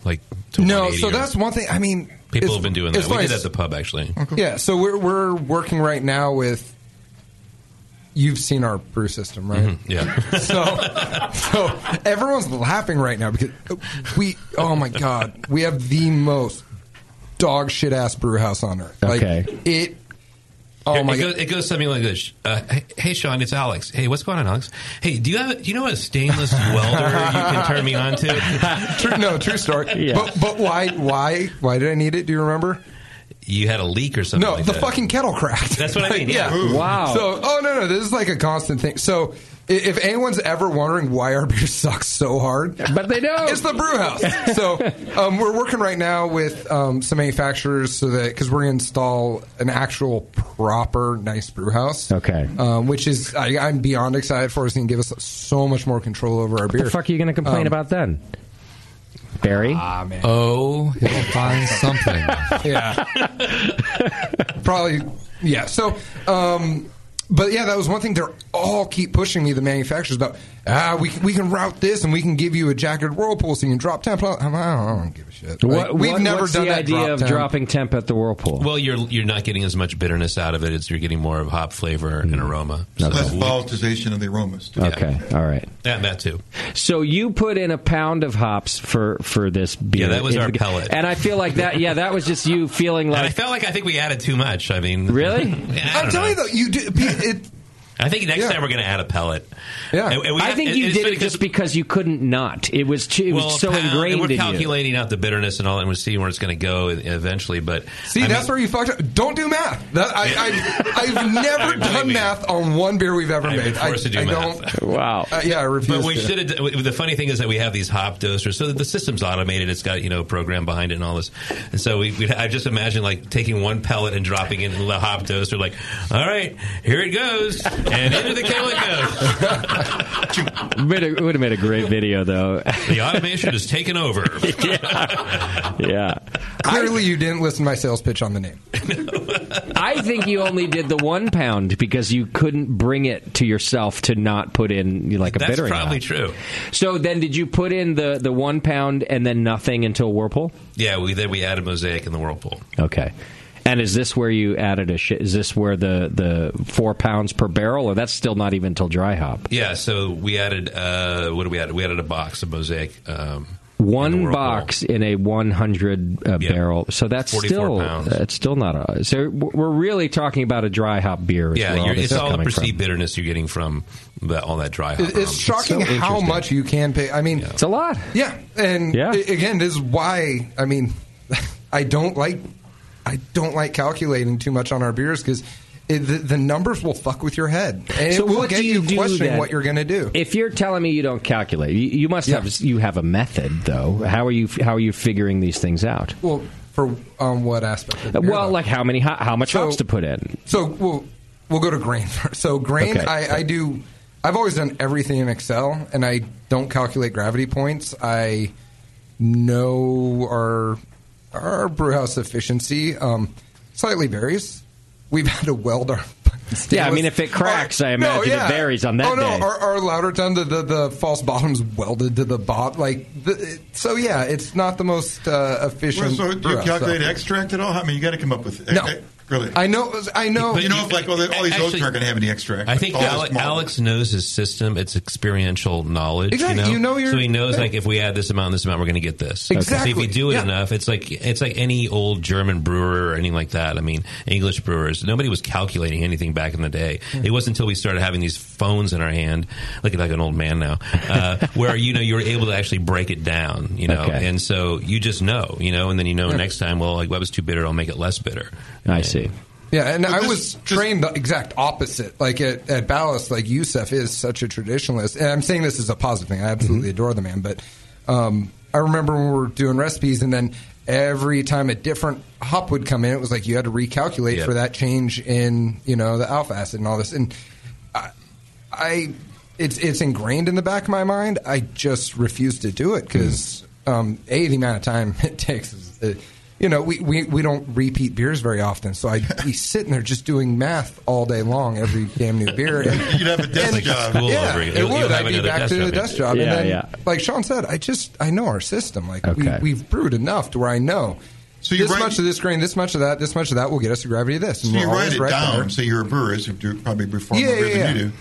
can make the beer. They fought tooth and nail to get me on Google Docs. It took me to write the recipe down. 2 years till I was willing to get on Google Docs. Yeah, and I finally did it, so that way they could actually see the recipe. Well, I would print it out for them. I type something out and print it and send it to them. So on a typewriter. On a typewriter. Yeah, a paper airplane. You shoot it over this. Yeah. He's over there. Here's your recipe, guys. I fought to get you on Google Docs, as if that's fucking highly technological. No, that's about as tech savvy as I get. That's a big accomplishment for me. But I know our hops. I know, and that's the other thing is I don't like to get hung up on numbers because I don't. This is just me being fucking weird. I don't think in how fast is how fast. Like, I'm sorry, but like, make a beer with a ton of Equinox, shit's gonna be bitter as hell. Like every this beer. Yes. Yeah, but your goal isn't to make the same beer twice necessarily. Well, no, you know what? So lately, I've been when you brew the same McDoligan, and I heard you had Nelson.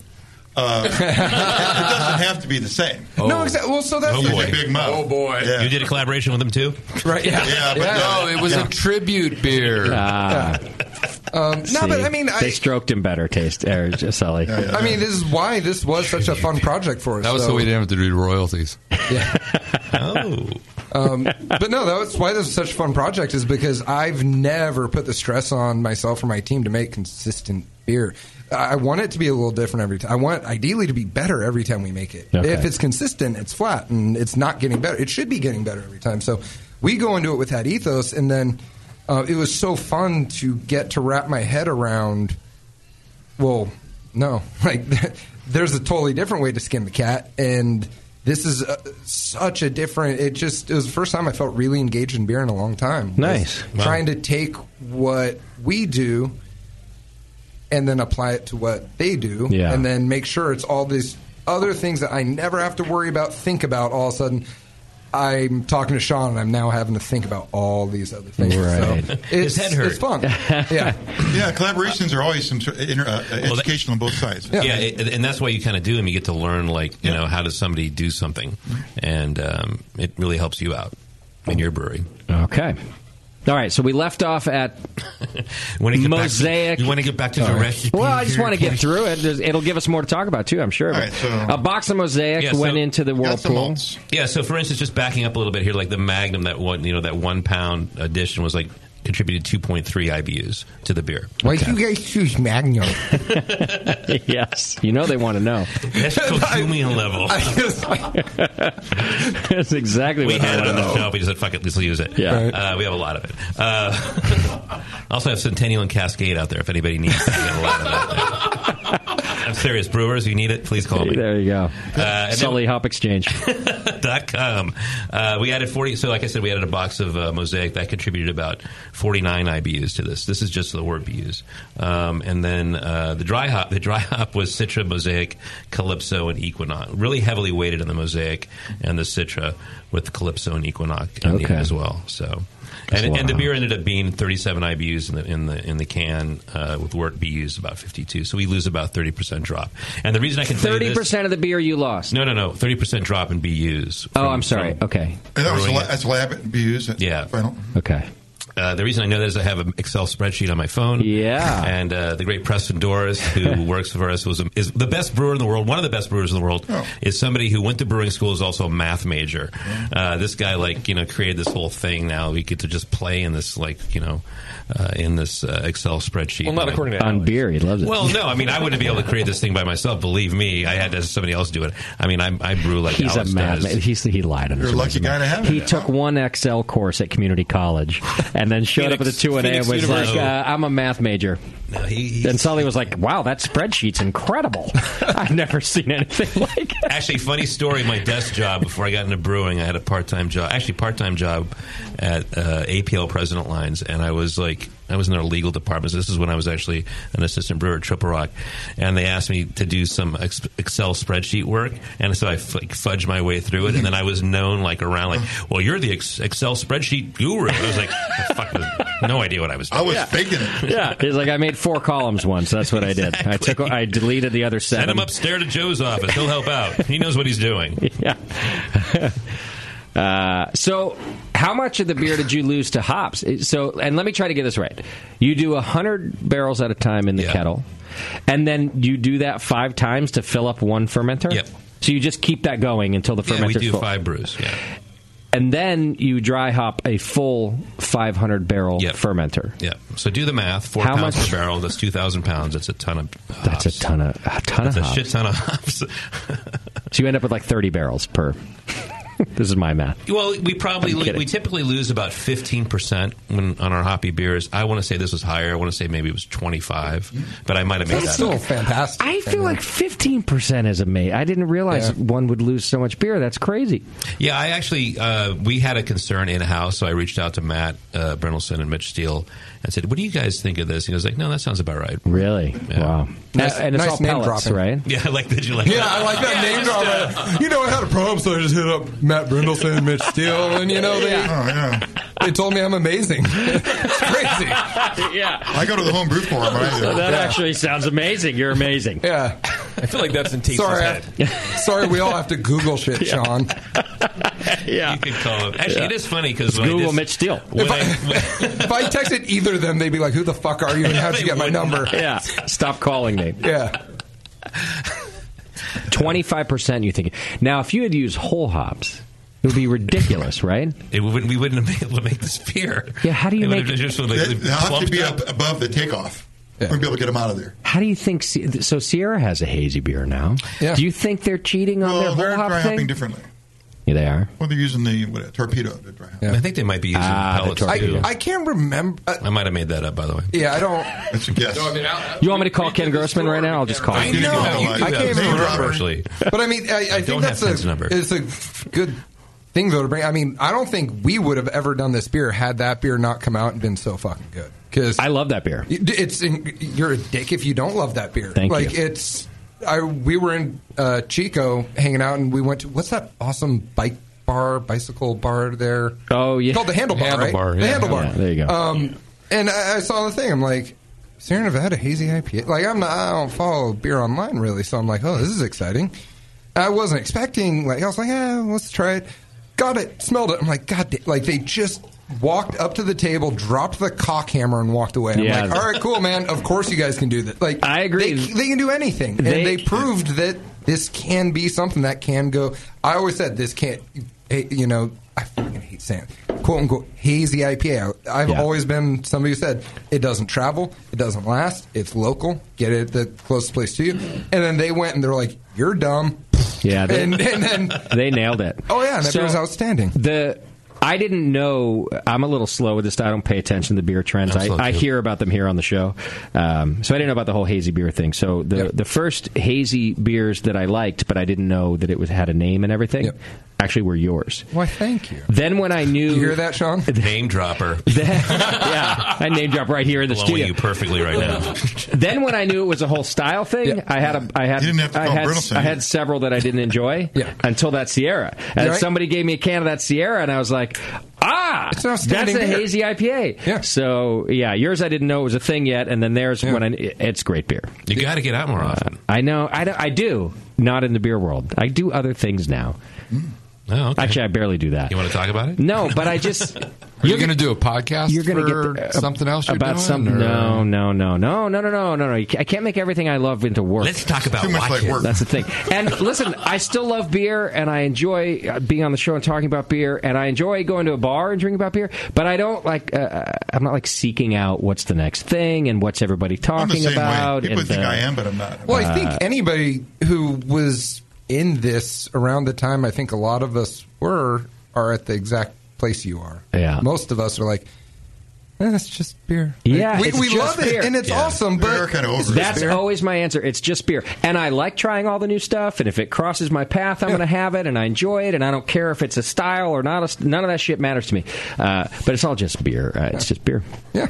And it's okay, though. It's okay that it's just beer. I think so. And it is, and if you want to geek out on it, I mean, it's okay, too. I mean, I agree. But I I don't wouldn't even have a know how to use job my phone. if it wasn't okay for people to geek out on it. Yeah. But it just when I think a lot of our listeners and stuff know now that they see me elsewhere, they just ask me about something else. You know, yeah, how's your Volkswagen doing? What's your It's shirt shit mean? like that? Yeah, yeah. But there are still some that are like, hey, let's try this beer, let's try that beer. Have you had this? And I'm just like, yeah, I don't care. It's fine. It's good. Thanks. You know, part of this tour, we went down to San Diego and we went to Modern Times Festival of Dankness. Man, you want to see like a lot of really new, interesting beers that are coming out right now. It was pretty incredible. That sounds good. And that is one of the only things I do is I go to that festival every year, and I go to a few other things. But and other than that, you know, I think we just do what we do, and yeah, I think that makes it kind of more fun to insulate yourself a little bit and to get into your own shit and see that's what the you can excuse do. I've always used too, especially here in podcasts. So I'm you like, picked up on the bullshit. Yeah, I'm like, well, if you go read too much about it, you don't innovate. You got to find it yourself. You kind of, I mean, it's a little bit more of a. I mean, I completely agree with you. In fact, I kind of subscribe to that. But it's challenge. You know, when you're a packaged brewery like we are, you got to kind of always be looking over your shoulder, like, oh, what are they doing over there? Yeah. What's kind of new right now? Let's see what's. You know, you have to innovate. You're right. Subtle packaging brag, by the way. You know, when you're in 29 states, you know, you have to think about a little more than you guys. Hang on a second. What were you saying? Mitch is on the phone right now. His name is Alex Tweet. Yeah, I don't know. I know it's not. He's not tweeting. His name is Alex Tweet. Yeah. Don't answer his text. Yeah. Make him Google you. What about yeast? Cal Ale? Or do you have to use like an English yeast? We used the, what was it? You went with Giga? Yes. So you did get the email then? Yeah, I did. Yeah. I got that one. There you go. See? Fucking caught him in a lie right 1,500 barrels there. later, he's finding out he did it the right way. Wow. Well, but you can pronounce giga yeast. You can't pronounce beta-glucanase very well. So it's easier. It's shorter. Yeah. Apologies, Sean. It's just like protein strength. Very short process. Yeah, Exactly. it was GYO54. Yes. So is that fantastic yeast. like a low flocculating yeast? Is that what you want? Was it though? Or you don't care? I mean, Has a I love fruitier it. flavor. Yeah, it's got a really nice fruity ester. There's like 50 fucking options now for you know, the quote unquote hazy IPA yeast. To me, theirs is definitely got the best balance of aromatics with predictability. Aren't they all just English strains? Aren't they all like an English yeast? Because everyone always mentions the esters. Yeah. And then, of course, I think about it not like falling out. Yeah. So they're all just some form of English strain, right? So, I mean, there's an English strain, yeah. They're all a derivative of a mutated English strain, but they're all very, quite different, and they perform very differently. Do you use multiple? We've gone through a lot of different, would you call it a retailer for yeast? I don't know. Either way, we've gone through a lot of different yeast manufacturers, and we really settled on Giga yeast because that one, like I said, it was one of the most predictable. Okay. Again, this goes back to me just being lazy and not doing math. They're also local. They'll deliver the stuff to you like That's that true. day. Yeah. No, it's true. Yeah. Lazy. Free overnight delivery. Exactly. Oh, that's pretty good.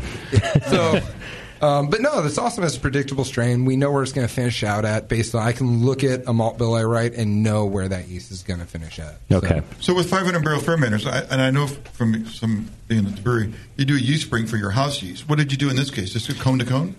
Well, we don't do cone to cone. We have yeast tanks, and so what we'll do is we'll actually prop it up in there as well, with agitators on there, and then we never go cone to cone because we'll go into the brinks, and then we're pitching by weight, and then we'll go on from there. So nice. We did a good job. Thank you. I mean, don't thank me. Thank the staff. I mean, they're the ones that were like, they killed it. I mean, honestly, they're the ones that are doing it every day. You know.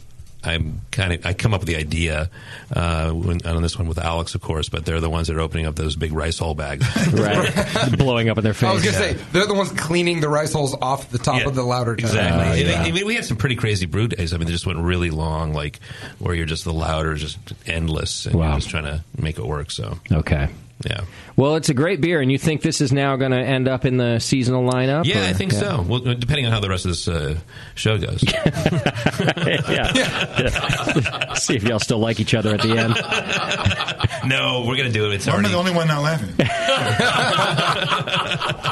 No, it'll definitely be in there. Okay. Yeah. Oh, I was probably passed out for a second there. You didn't mention the malts. I assume oats and yeah, no, we did talk about them. You did pass. That was like an hour. We did it quickly though. We rushed over any it. naked oats? Yeah. So we put in. Mentioned the hustlers. So I assume. Yeah. So we had our R2 row. We put Simpson's Golden Promise in, which we both really like. Crisp malted oats, raw unmalted wheat, and Simpson's Golden Naked Oats. That is just a lot. What percent are they golden naked? Can you tell percentages there? 10, I think. I can't tell you that part legally. Tasty, we'll talk about that later. Off the air. And it's 10% actually. Cool. Yeah. That's a lot. Is that a common one, Tasty, that you find? In the haze. We get the protein for sure. Okay. Yeah, right. Now, you centrifuged in your brew. Did you centrifuge this beer? Yeah, we did centrifuge it, so we're just trying to remove some of the yeast, so it's, and we just ran that thing as fast as we could. As short a time as you could, you mean? Yeah, exactly. Yeah, okay. Yeah. I was trying to figure that out. Slow it down, but the pump's running fast. I see. Cool. And you had to do that just to get yeast out, you're saying? Yeah, we want to remove some material, but you want to, especially yeast. I mean, hazy IPAs, I think you don't want a lot of yeast in there. You want all the other material. No, you want the polyphenols, and they're lighter than yeast. And the protein. Yeah. And so you want to get the yeast out. That's where you're going to end up with your problem with settling. Okay. With sediment at the bottom of a can or a bottle. And them just straight up tasting bad. I mean, I'm sure a lot of the ones you get, like, I'm hypersensitive to that kind of aspirin bite when there's too much yeast in suspension. And, that's why, I mean, again, this is what was cool about it, was my guys constantly bitching at me for a centrifuge. Right. And then them getting to see how much smoother it goes when you can fire that thing through a centrifuge. And I never would have thought that you did it at all, actually. I never would have thought that. Did you have to experiment with that? Like, how can we do this so that we're not losing what we want? My girlfriend's calling me right now. You want me to talk to her? Nice, I have a girlfriend, Brad, Sean. Jesus, do you ever stop gloating? Babe, I can't talk to you. I'm on the air right now. Yeah. No, hi, Christy Brinkley. No, I don't have time right now. Hang on, it's my model girlfriend. Yeah, use the Mercedes. Right. Yeah. No, not the white one, the black one. She thought I'd be home earlier. She's going to go eat dinner. Yeah. So. No, the summer home, no, that's occupied that week. Yeah. No, that's right, sweetheart. Sure. Philip took the G5. That was... Yeah. Philip. Where did that come from? What were we talking about? I was asking if you had to experiment with the centrifuge to get it right, too. To not do too much or too little. Yeah, well, I'm not as intimate with that when that happened, but I know we had some challenges, and we had some long centrifuge runs. Definitely had that happen. So, and we were learning it while we were doing this beer, honestly. That is kind of like... That's what one-time shots are. Yeah. And I think that's something that I think people should hear. I mean... That's ballsy as hell that they were like, we'll just brew 500 barrels of this. I was like, that's crazy. We went from 12 barrels to 500. I mean, it's just like, wow, straight up. Alex is like, dumbass. And then we're tweaking it, we're trying to tweak it, with each iteration, even within brews, like, that didn't work out too well. Let's try it. The runoff there was, horrible. Let's try to do it this time. So we're always adjusting it the whole step of the way. Cool. Adjusting bitterness, just trying to get it all dialed in. That's honestly, the great part about it. But that's, it's kind of like speaking to what Alex said earlier. I mean, they don't repeat a lot of beers, but when you do, you have the opportunity to kind of adjust as you go. And so and as we make this beer, I think this beer will evolve, I think it'll become and on all our beers. I mean, we're always trying to tweak it here or there. But see, Alex, even with 500, you're saying like, holy shit, they're just going for it with the. The inverse of that, though, is you're like one and done. You do the batch and that's it. He actually gets to blend 5 brews into that. So that's but still coming through one canning line. It sounds like we're adjusting each time, but we can't really make an adjustment until the third batch. Yeah. So we start, we mash in, and then we're moving it to the lauter ton. And once it gets to the kettle, we kind of we know what we have, but we're already moving. Okay, we're already moving along. Can't change the grain bill on the second one. Yeah. I understand. Okay. Can't the third. Yeah. Okay. So it's a 4-vessel system. Got it. Okay. You should come by sometime and check it out. I don't know if you've ever been there before. I have. I love it. In Stanley I'm waiting till you build the amphitheater inside. I just, I go down and pick up beer from time to time. Oh, that's right. You did stop in recently. And thanks for saying hello. I also, I asked for you. You were in a meeting. They went into the meeting and you refused me. I think it was something you like said, that. Who was it? You shooed them away. It's and not Mitch said, or Matt? No, let him go. You said, exactly. They're You're like, look at this guy name dropping. Yeah, is his last name Steele? No. Oh, then I'm busy. But I also put your tasting room on the big screen at the World Beer Cup. I go down there for important things. Oh, that's right. You did do that. You did a tasting party, a viewing party. During the award ceremony. That's right. I put you on screen for the entire you world. set that up? I thought that was the BA. That was me. Okay. Through the BA. Oh, okay. They hired me to do it. He produced it. Oh, okay. Thank you. Well, thank you. I'm the producer. Well, you got free kegs out of it. So. That's right. All right. Seems fair. I got to get us to a break. And then all you got to do is do a live read. And I do have to do that. And then we have to do another segment. We'll just finish up. Is that okay? Yeah. I'm going to have another Fieldwork Pilsner, though, because it's a damn good beer. Thank you. Yeah, I like that beer. I will, too, with you. Yeah, I like that beer a lot. I started the show with that. I'm going to finish the show with that. Oh, wait, my girlfriend just called. I'm just making that up. You have one, too? Your model girlfriend just called? I'm just making that up. What's his name? I assume you are, too. Yeah. All right, before we go, Craft Brew Creative, you sweat and toil over creating exceptional beer. Well, Craft Brew Creative will assure that your branding reflects that outstanding craft. They take the time to understand your vision throughout a straightforward and results-driven process. You end up with a tangible that will make you proud of your brewery brand and feel confident in your market. They do logo design, branding strategy, websites, labels, tap handles. That's just a few of the things that they excel in. And because Craft Brew Creative's great relationship with the Brewing Network, they're going to give you 15% off your first design or branding project, which is good for up to $300 in savings. So go to craftbrewcreative.com for details and mention the Brewing Network for your savings. Craftbrewcreative.com. Elevate your brand. All right, I got to take a quick break, and when we come back, we're going to drink some more beer. I'm done. Sully, you okay? It's not past your bedtime? I might have to go soon. You got another 2 minutes. You want me to call your girlfriend back and say you got... No, don't do that. Hang in there. It's The Session. We'll be right back.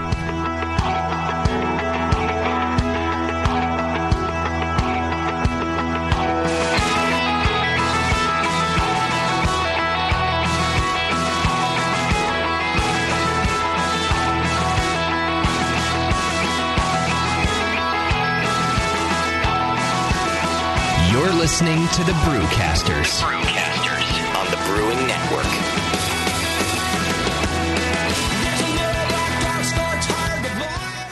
Since 1979, Williams Brewing has offered the finest equipment and freshest ingredients and the best customer service in the business. Check out their brand new patent-pending Mash and Boil 110-volt electric mashing and boiling unit. This compact all-stainless unit lets you mash, sparge, and boil just about anywhere that has a 110-volt plug. Double-wall construction adds to efficiency and safety, and a precise thermostat keeps temperatures where you want them. Unlike insulated buckets and converted coolers, multiple temperature rest mashing is easy to do, all for under $300. They also feature the Mark II work pump, a magnetic drive high-temperature pump that does the work of pumps that cost twice as much, as well as exclusive Brewer's Edge regulators and quality Keg King kegs and disconnects. Check them out today at williamsbrewing.com to brews their vast selection.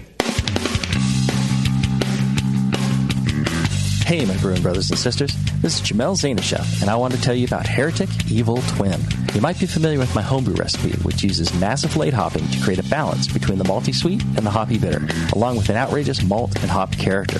I wanted a beer with the same bold hop and malt character, so we played around with the homebrew recipe until we were able to make a great commercial version too.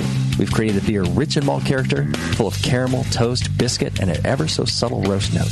On top of that, we piled in an insane amount of Citra and Columbus hops at the end of the boil, as well as in dry hopping. This damn-the-cost approach to hopping gives Heretic's Evil Twin a great blast of citrus and tropical fruit that can't be matched by any other hop.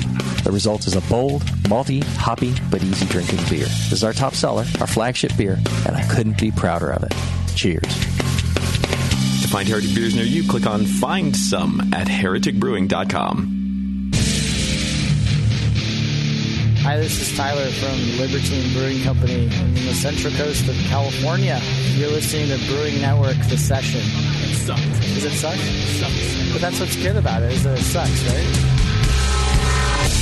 All right, welcome back to the program, and thanks for hanging out with us. Go check out Great Fermentations at greatfermentations.com. They've got the largest catalog of Blickman products on the web, and their staff is some of the best trained in the business using Blickman products. They've got top-notch customer service and same-day shipping on so many items. Check them out at greatfermentations.com, and be sure to like them on Facebook. It's GR8 Fermentation, Instagram, and Twitter. GR8 Fermentation and greatfermentations.com. Check it all out. All right. Now's the time we get to dick around a little more. Finish up the show. We already haven't done that? I put a Fieldwork Pilsner in my glass to wrap up the last segment. What's it called? White Horse? Ribbon. White Ribbon. There we go. It's a good beer. Thank you. Can I try a sip of that? Yeah. I started the show with this, too. That's why I wanted to finish it. I'm always pale ales and pilsners. It's almost all I drink. You're a man of good taste. I'm with you there. I like the ABV, and they each have their own. Pale ale needs to come back hard. Oh, I love it. That's my favorite. Please, everybody, all the brewers out there, pale ale, please. I feel it's not the brewers, it's the customers, man. Yeah, but we make it, they won't make it. Yeah, I made. Firestone got rid of my favorite pale ale, the Pale 31, and I made them a funeral video of it, like complete with Sarah McLachlan as the soundtrack, as the saddest, saddest funeral video ever. But anyhow, they were like, "Yeah, look, it's not that we didn't love the beer, but there's not enough Justins in the world buying it." I mean, we're killing two beers actually, Down to Earth and Down to Earth, Back in Black. Yeah, sorry, Back in Black. Yeah, you see, we've got two fans of. I really like Down to Earth, Sully. Yeah, it just didn't. People weren't doing it, just huh? Wasn't happening. Yeah, it's no bitter American. I'll tell you that. No, that's true. I like that one too. I mean, it's funny because Down to Earth is actually really. No, I'm sorry. Back in Black is is big in like upstate New York and like Atlanta. Yeah, it's like God love that. I mean, just upstate New York. It doesn't all work metalheads. making the beer, so it doesn't work with your 500 barrel fermenters. Yeah, well, we actually have smaller ones too, 200 barrels too. Does it? Do you feel sorrow when you have to give away? End some of your. Yeah, I mean, we just made the last batch of Down to Earth, and it's probably the best batch. I was like, why are we killing this? Yeah. Right. I mean, I'll look at Dave Wilson, our president, and be like, why? I'll say, why are you doing this to me? Why are you killing my children? Yeah. And so he's like, See, why. that's the total opposite of Alex because he can't wait to murder his children. I do. I love killing beers off.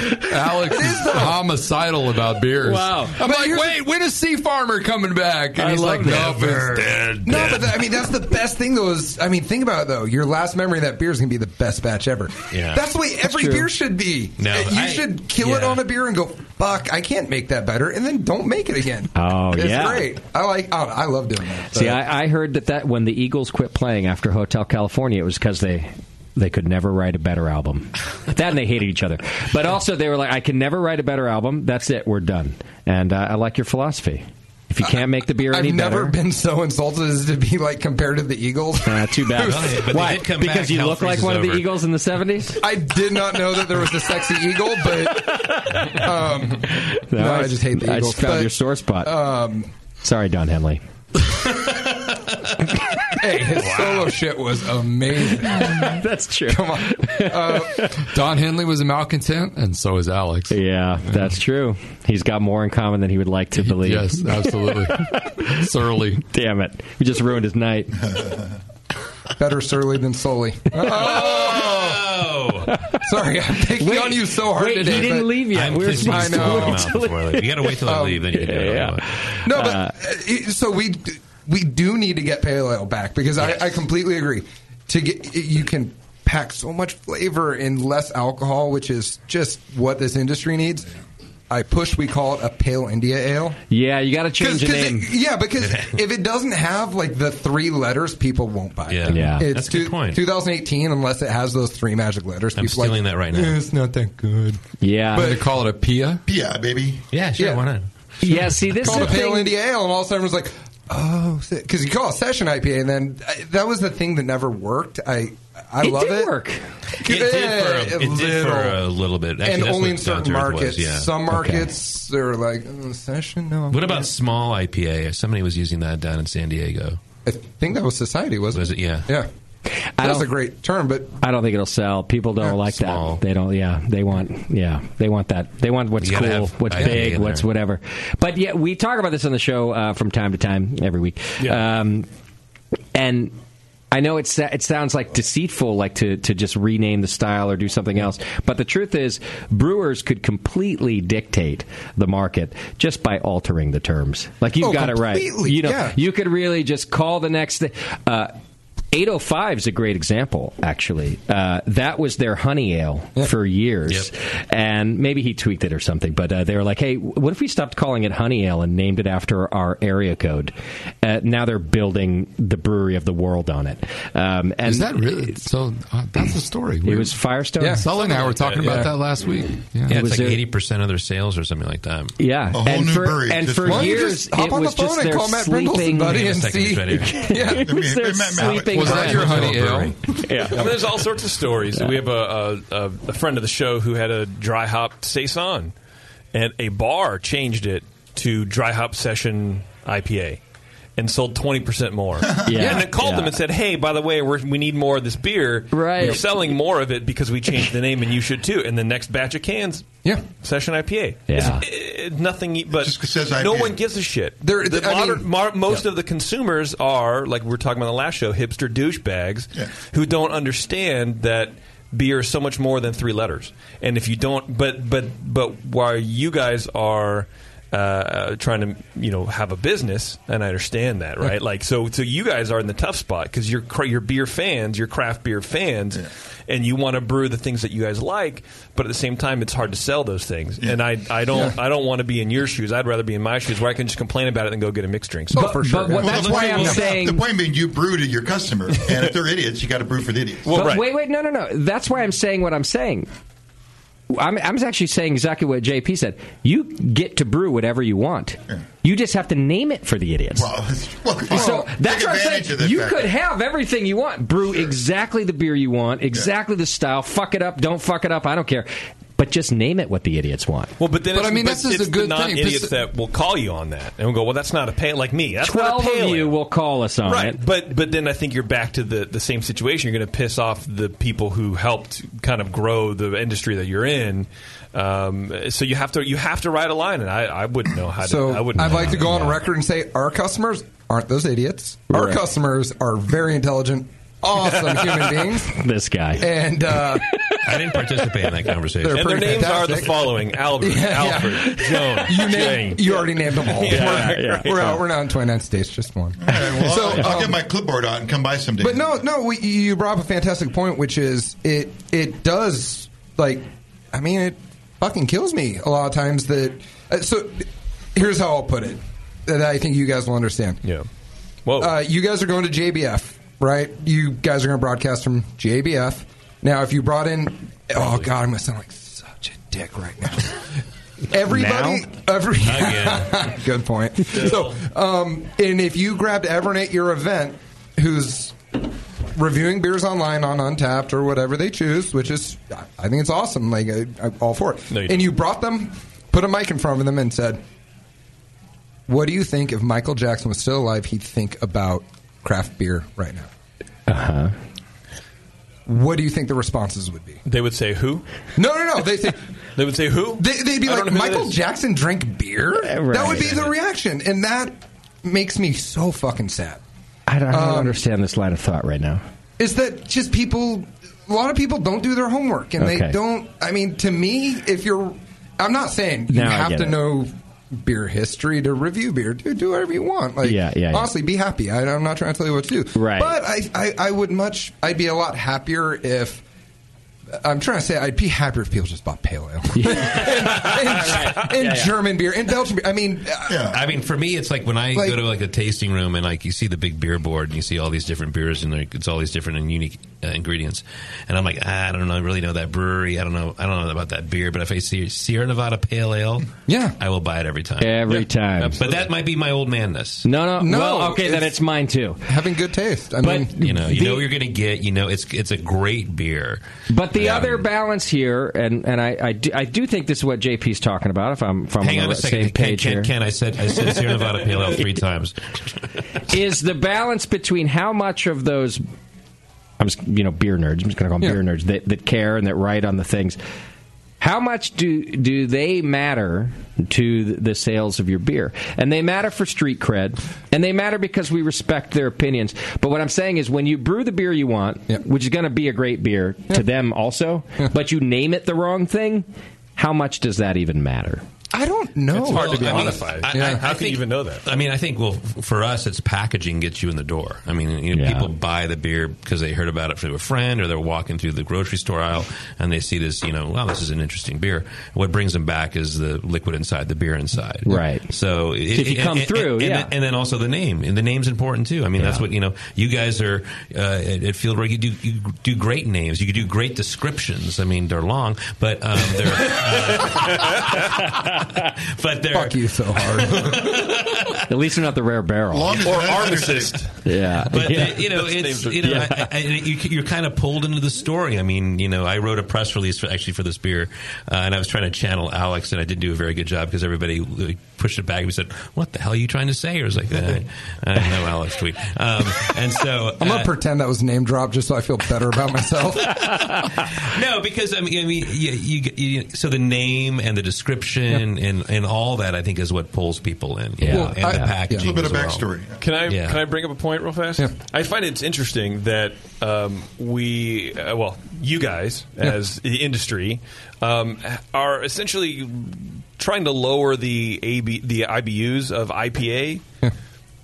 I don't know. It's just a commentary I realized today, like, IPA is like the king of all craft beer. People crave IPA, but as the IBUs get lower and lower, people seem to want it more just because it corresponds with a different look. And so it kind of, to me, I guess, reinforces my, assertion that if you like hazy IPA, you don't really like you don't like IPA, you really want a pale ale. Well, so it has that malt, it has that soft, it has that flavor, all but these it's just a beers little bit more alcohol. They have flavor, right? And most of the and you look at West Coast IPA for the past 5 years, to me, didn't have that flavor. It was actually lightening up, where it was like, oh, here's just 2-row and tons of fucking hops. To me, that's really, really boring. And the hazy IPA really is riding that line, I think, between pale ales and IPAs. But I think that if you go to a bar and you drink a hazy IPA because you like the mouthfeel and it's not as bitter, you don't really want an IPA. Try fucking pale ale. Try something else. You're not wrong. Right. Thank you. But no, Alex tweet said I was not wrong in this time of day. Yeah. But no, I mean, but not to jump back too far, but you also are asking, do the beer geeks matter? Completely. They buy all the beer. Look how fast hazy IPA went from this thing that wasn't called hazy IPA to being in GABF, to being on every tap list. Yeah. I mean, lightning quick. That didn't just come from out of nowhere. Yeah. No. That started at the Beer Geeks. Yeah. Okay. I tell everybody, when I was bartending, before we opened the brewery up, I was bartending in Oakland, and I would have like 80-year-old women coming in going, do you have the Pliny the Elder? Of course, That's fucking awesome. But that came from the Beer Geeks. That wasn't just... You're right. So, and that's why everything starts with the people who love it the most. Yeah. And, you're right. And I think you cannot ignore the people who have the most love for what you're doing. Yeah. And I think that's super important to it. But I think also there's, you can't be disingenuous about it. You got, right. You got to actually be into what you're doing, or it's going to show. So can we just put? You can name it whatever you want, call it whatever style you want, but make a coded footnote on every can and bottle and whatever that's that only the beer geeks get, like a decipher, like a weird date code. It's a wink. It's like, I got you, bro. Yeah. We know we're look full at it of under shit. a black light with one eye. Yeah, but I got you, and we know this description is full shit. I'm opening up National Treasure Brewing Company tomorrow. Yeah. Well, I was at Heretic the other day and texting with Jamil because he was off gallivanting somewhere, and I go, oh, hey, English Pale, that's cool. And he goes, it's really my bitter, but nobody buys it, so I call it a pale ale to sell it. Yes, completely. Yeah, we've totally done that before. We're... that was my rule of thumb, when I first started brewing and you did something wrong. Beer didn't turn out the way you wanted it to. The way you fix it is you dry hop it and you change the name. It's like from back in 1994. Yeah. We're not reinventing the wheel here. Yeah. We're not making triangle wheels again. Yeah, well, but, yes. Thank you for bringing it right back around. You're welcome. You're welcome. And also, like we were talking, it does suck when you don't get to brew only what you want, because we saw it happen already. How many brewers were talking a gang of shit about hazy IPA?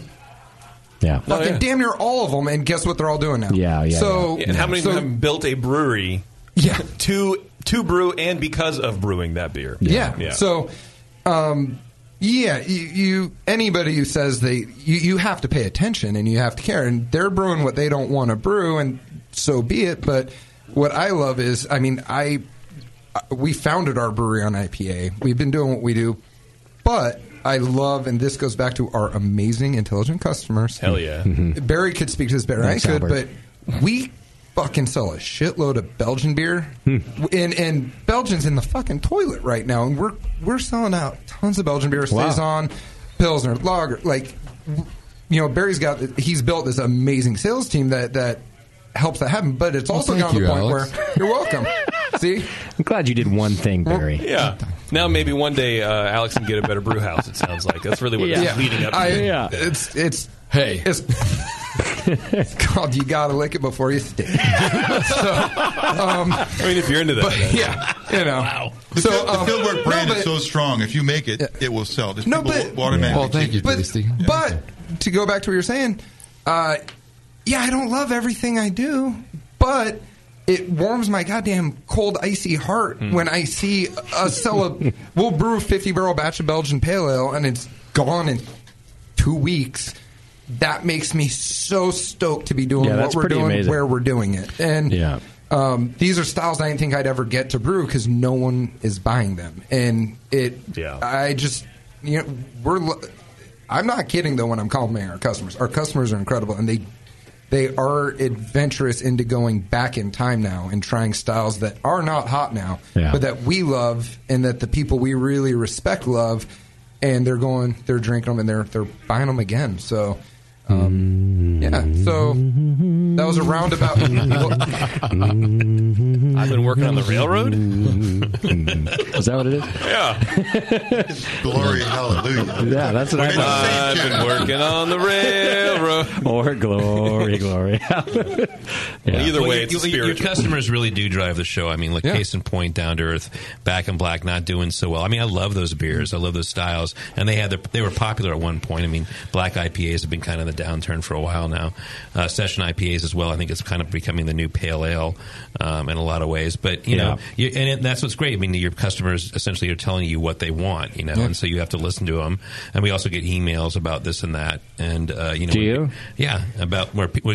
They're usually from Matt Brindleson. I want to read through your emails one day. No, but customers send in emails about we can't find this beer. What's going on with this beer? Whereas it's great. It's a great way to keep in touch. So you guys get hate mail? Not hate mail, but sometimes you'll get an email in the middle of the night from somebody who's, you can tell they've been drinking, and there's and they're going off on something, or I can't find the 15 pack of Blood Orange. Where can I get it? And then we'll send them out a note and tell them where you can find it. Nice. Next morning while they're having their cup of coffee. If you get hate mail, any of you, I should ask this of all my guests. We all save it anonymously, because I would love to read brewery hate mail on the air one day. We'll keep it anonymous, not who it's to, not who it's from, but how fun would it be to read? Because we could talk about our listenership, basically. We have some great source material for that. You do? We should have done. It would be a great segment, don't you think? It would be an amazing segment. Well, we should have done the brewers read their own bad beer reviews. Well, it'd be similar to that, right? Well. Yeah, but I would rather it be anonymous, so that we don't know which brewery it went to or who it came from. Just general craft beer nerd hate mail. I could probably pull some up right now. It would be an amazing segment. I'm going to follow up with you guys on this. Let's do that. I think it'd be really good. Hey, if you want to geek out on beer yourself and learn more about the microbes responsible for making sour and farmhouse beer, check out White Labs at their Asheville facility or their online webinar series. It's September 11th and 12th, and it's the new Sour Beer Essentials Workshop. It's a 2-day workshop, and it will explore the finer points of fermenting sour beer, intricacies of handling the yeast and bacteria, the history and traditions of these beers, and so much more. So for more information, by the way, it's either in Asheville or online, so it doesn't matter where you are. You can head to whitelabs.com/education. whitelabs.com/education. Oh, by the way, I love our customers too.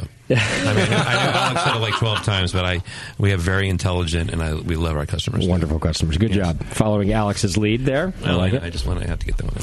So we just have a couple things finished. Sully, you got to get out of here. I got to go. So please start talking about me. Thank you so much for coming in, and it's good to see you. A wonderful job on the beer. Thank you. And we'll see you soon, See Sully. you guys next time. Fun hanging, buddy. Hey, we'll talk about the. We're going to do the tasting room tour.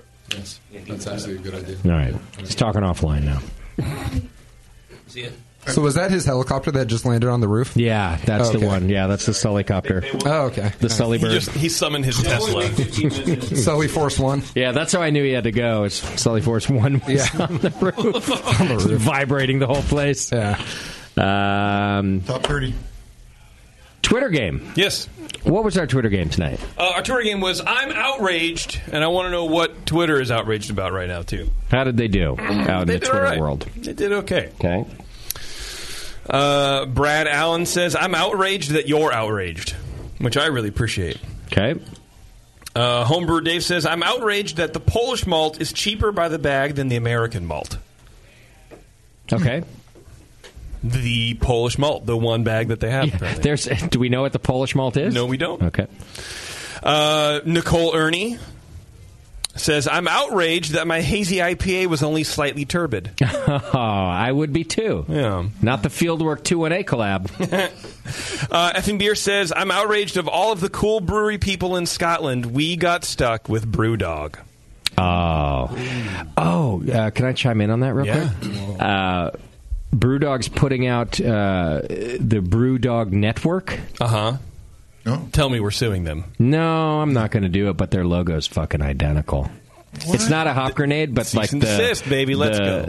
Like the old one, like the stacked and then underneath Brewing and Network. Yeah. Same font, same lineup, same everything. So literally there is just a couple of letter difference.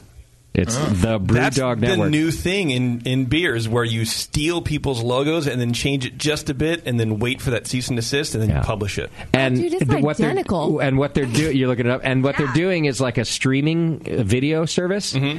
Which is exactly the category that my trademark is in for the brewery. Like, in other words, I got this like dialed in. Yeah. But you know what?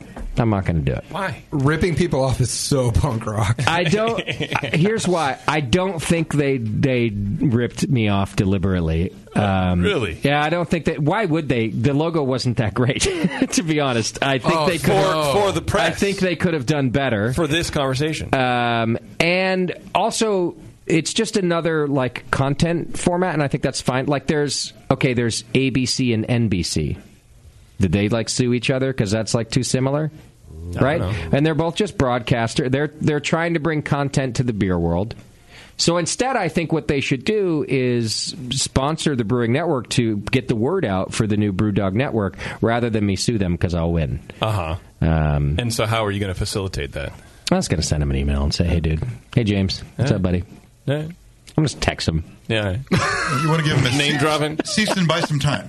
Yeah. So I shouldn't say anything. I don't think it's going to work anyway. Yeah. But just because everyone's a dick. But I don't think I should sue them. I think I should see how their content goes.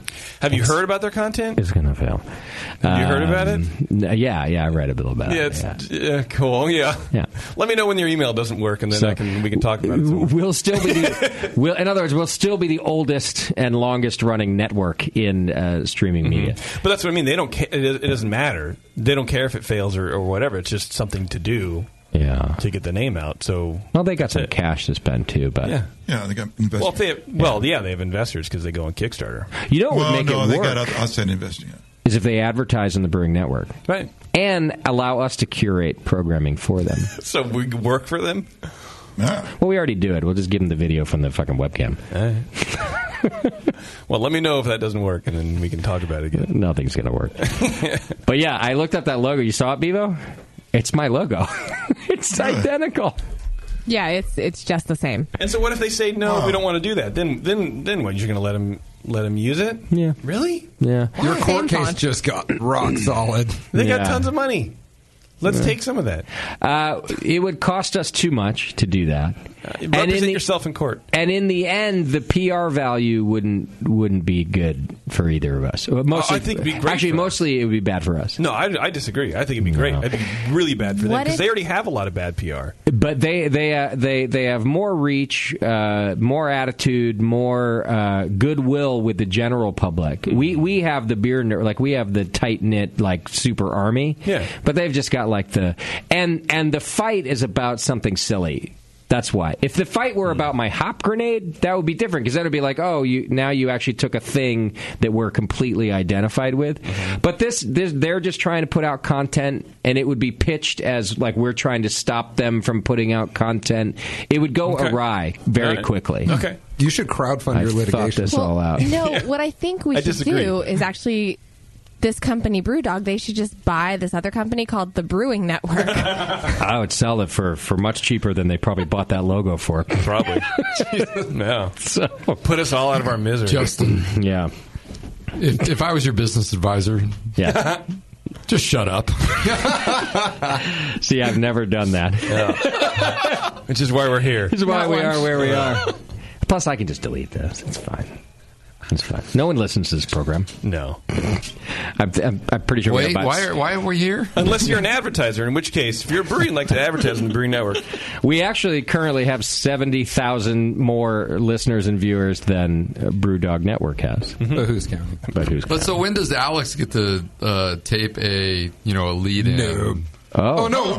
Right now, right after this show, you weren't right in here, now. were you? Oh, did you I tape told one? them I want. No, I said we'll slip you some cash and we'll dub over the 21A paid advertising. Yeah. Hey, this is Sean O'Sullivan from 21st Amendment or from Fieldwork Brewing. Come on into our Fieldwork tasting room. And then change the everything.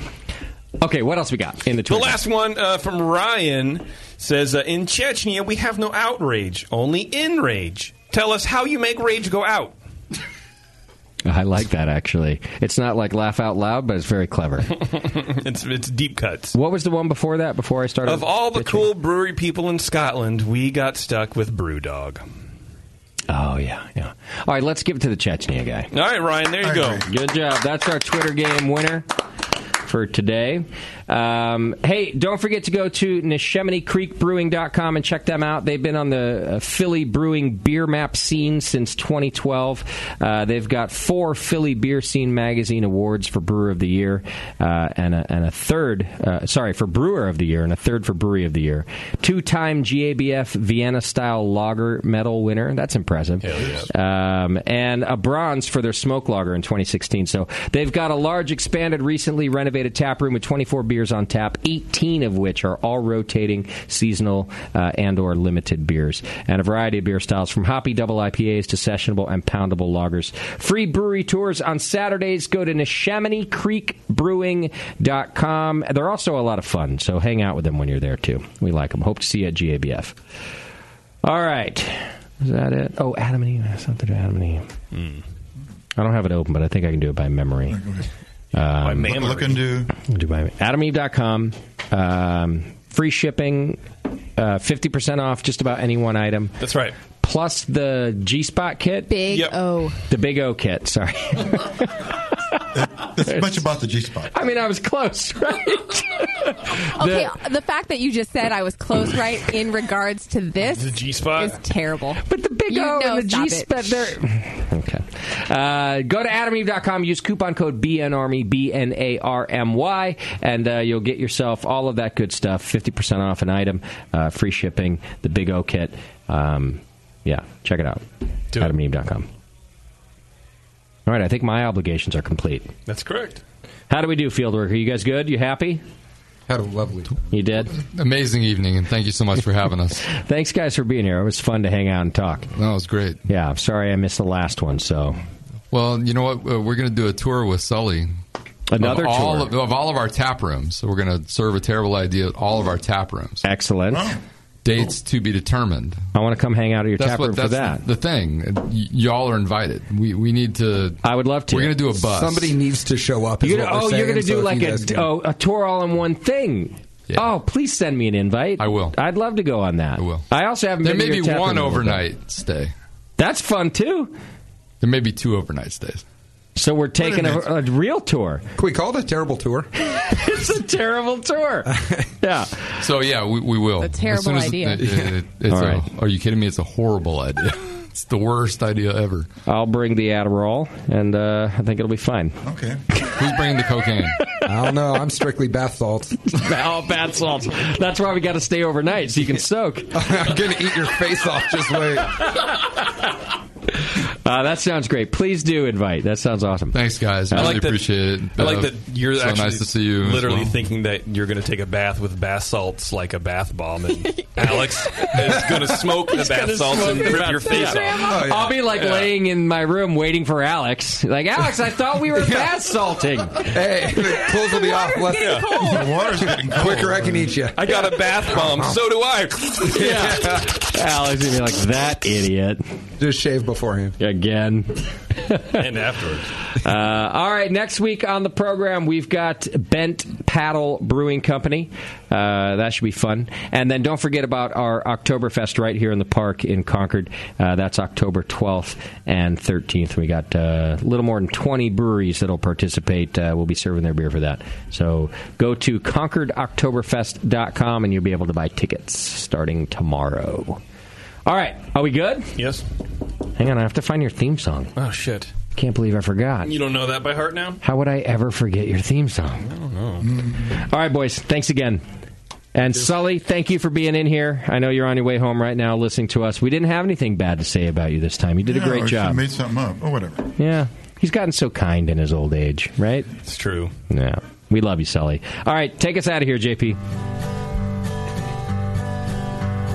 Thank you to our show sponsor, More Beer. You can get absolutely everything you need to make great beer at home by going to morebeer.com. 21st Amendment and Fieldwork, two great breweries making great beer together. Find them on the World Wide Web of things and stuff at 21st-amendment.com and fieldworkbrewing.com, respectively. Merge your love of Disneyland with your lack of engaging podcasts. Go to Ears Up Podcast. The JP, Terrence, Bevo, and Taryn talk about all things Disney. Get on Twitter for some good beer insight and homebrew info, and follow Nate Smith at Nathan Homebrew, Mike McDowell at Tasty McD.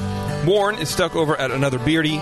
Jason, I wrote the foreword to a serious book written by a human lawyer. Petros knows Twitter is dead, so he's on Instagram at Major Jip, and you can find Bevo there as well at Beverly Moore.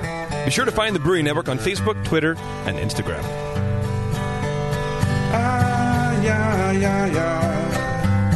JP's an asshole. Justin's a nice guy, and when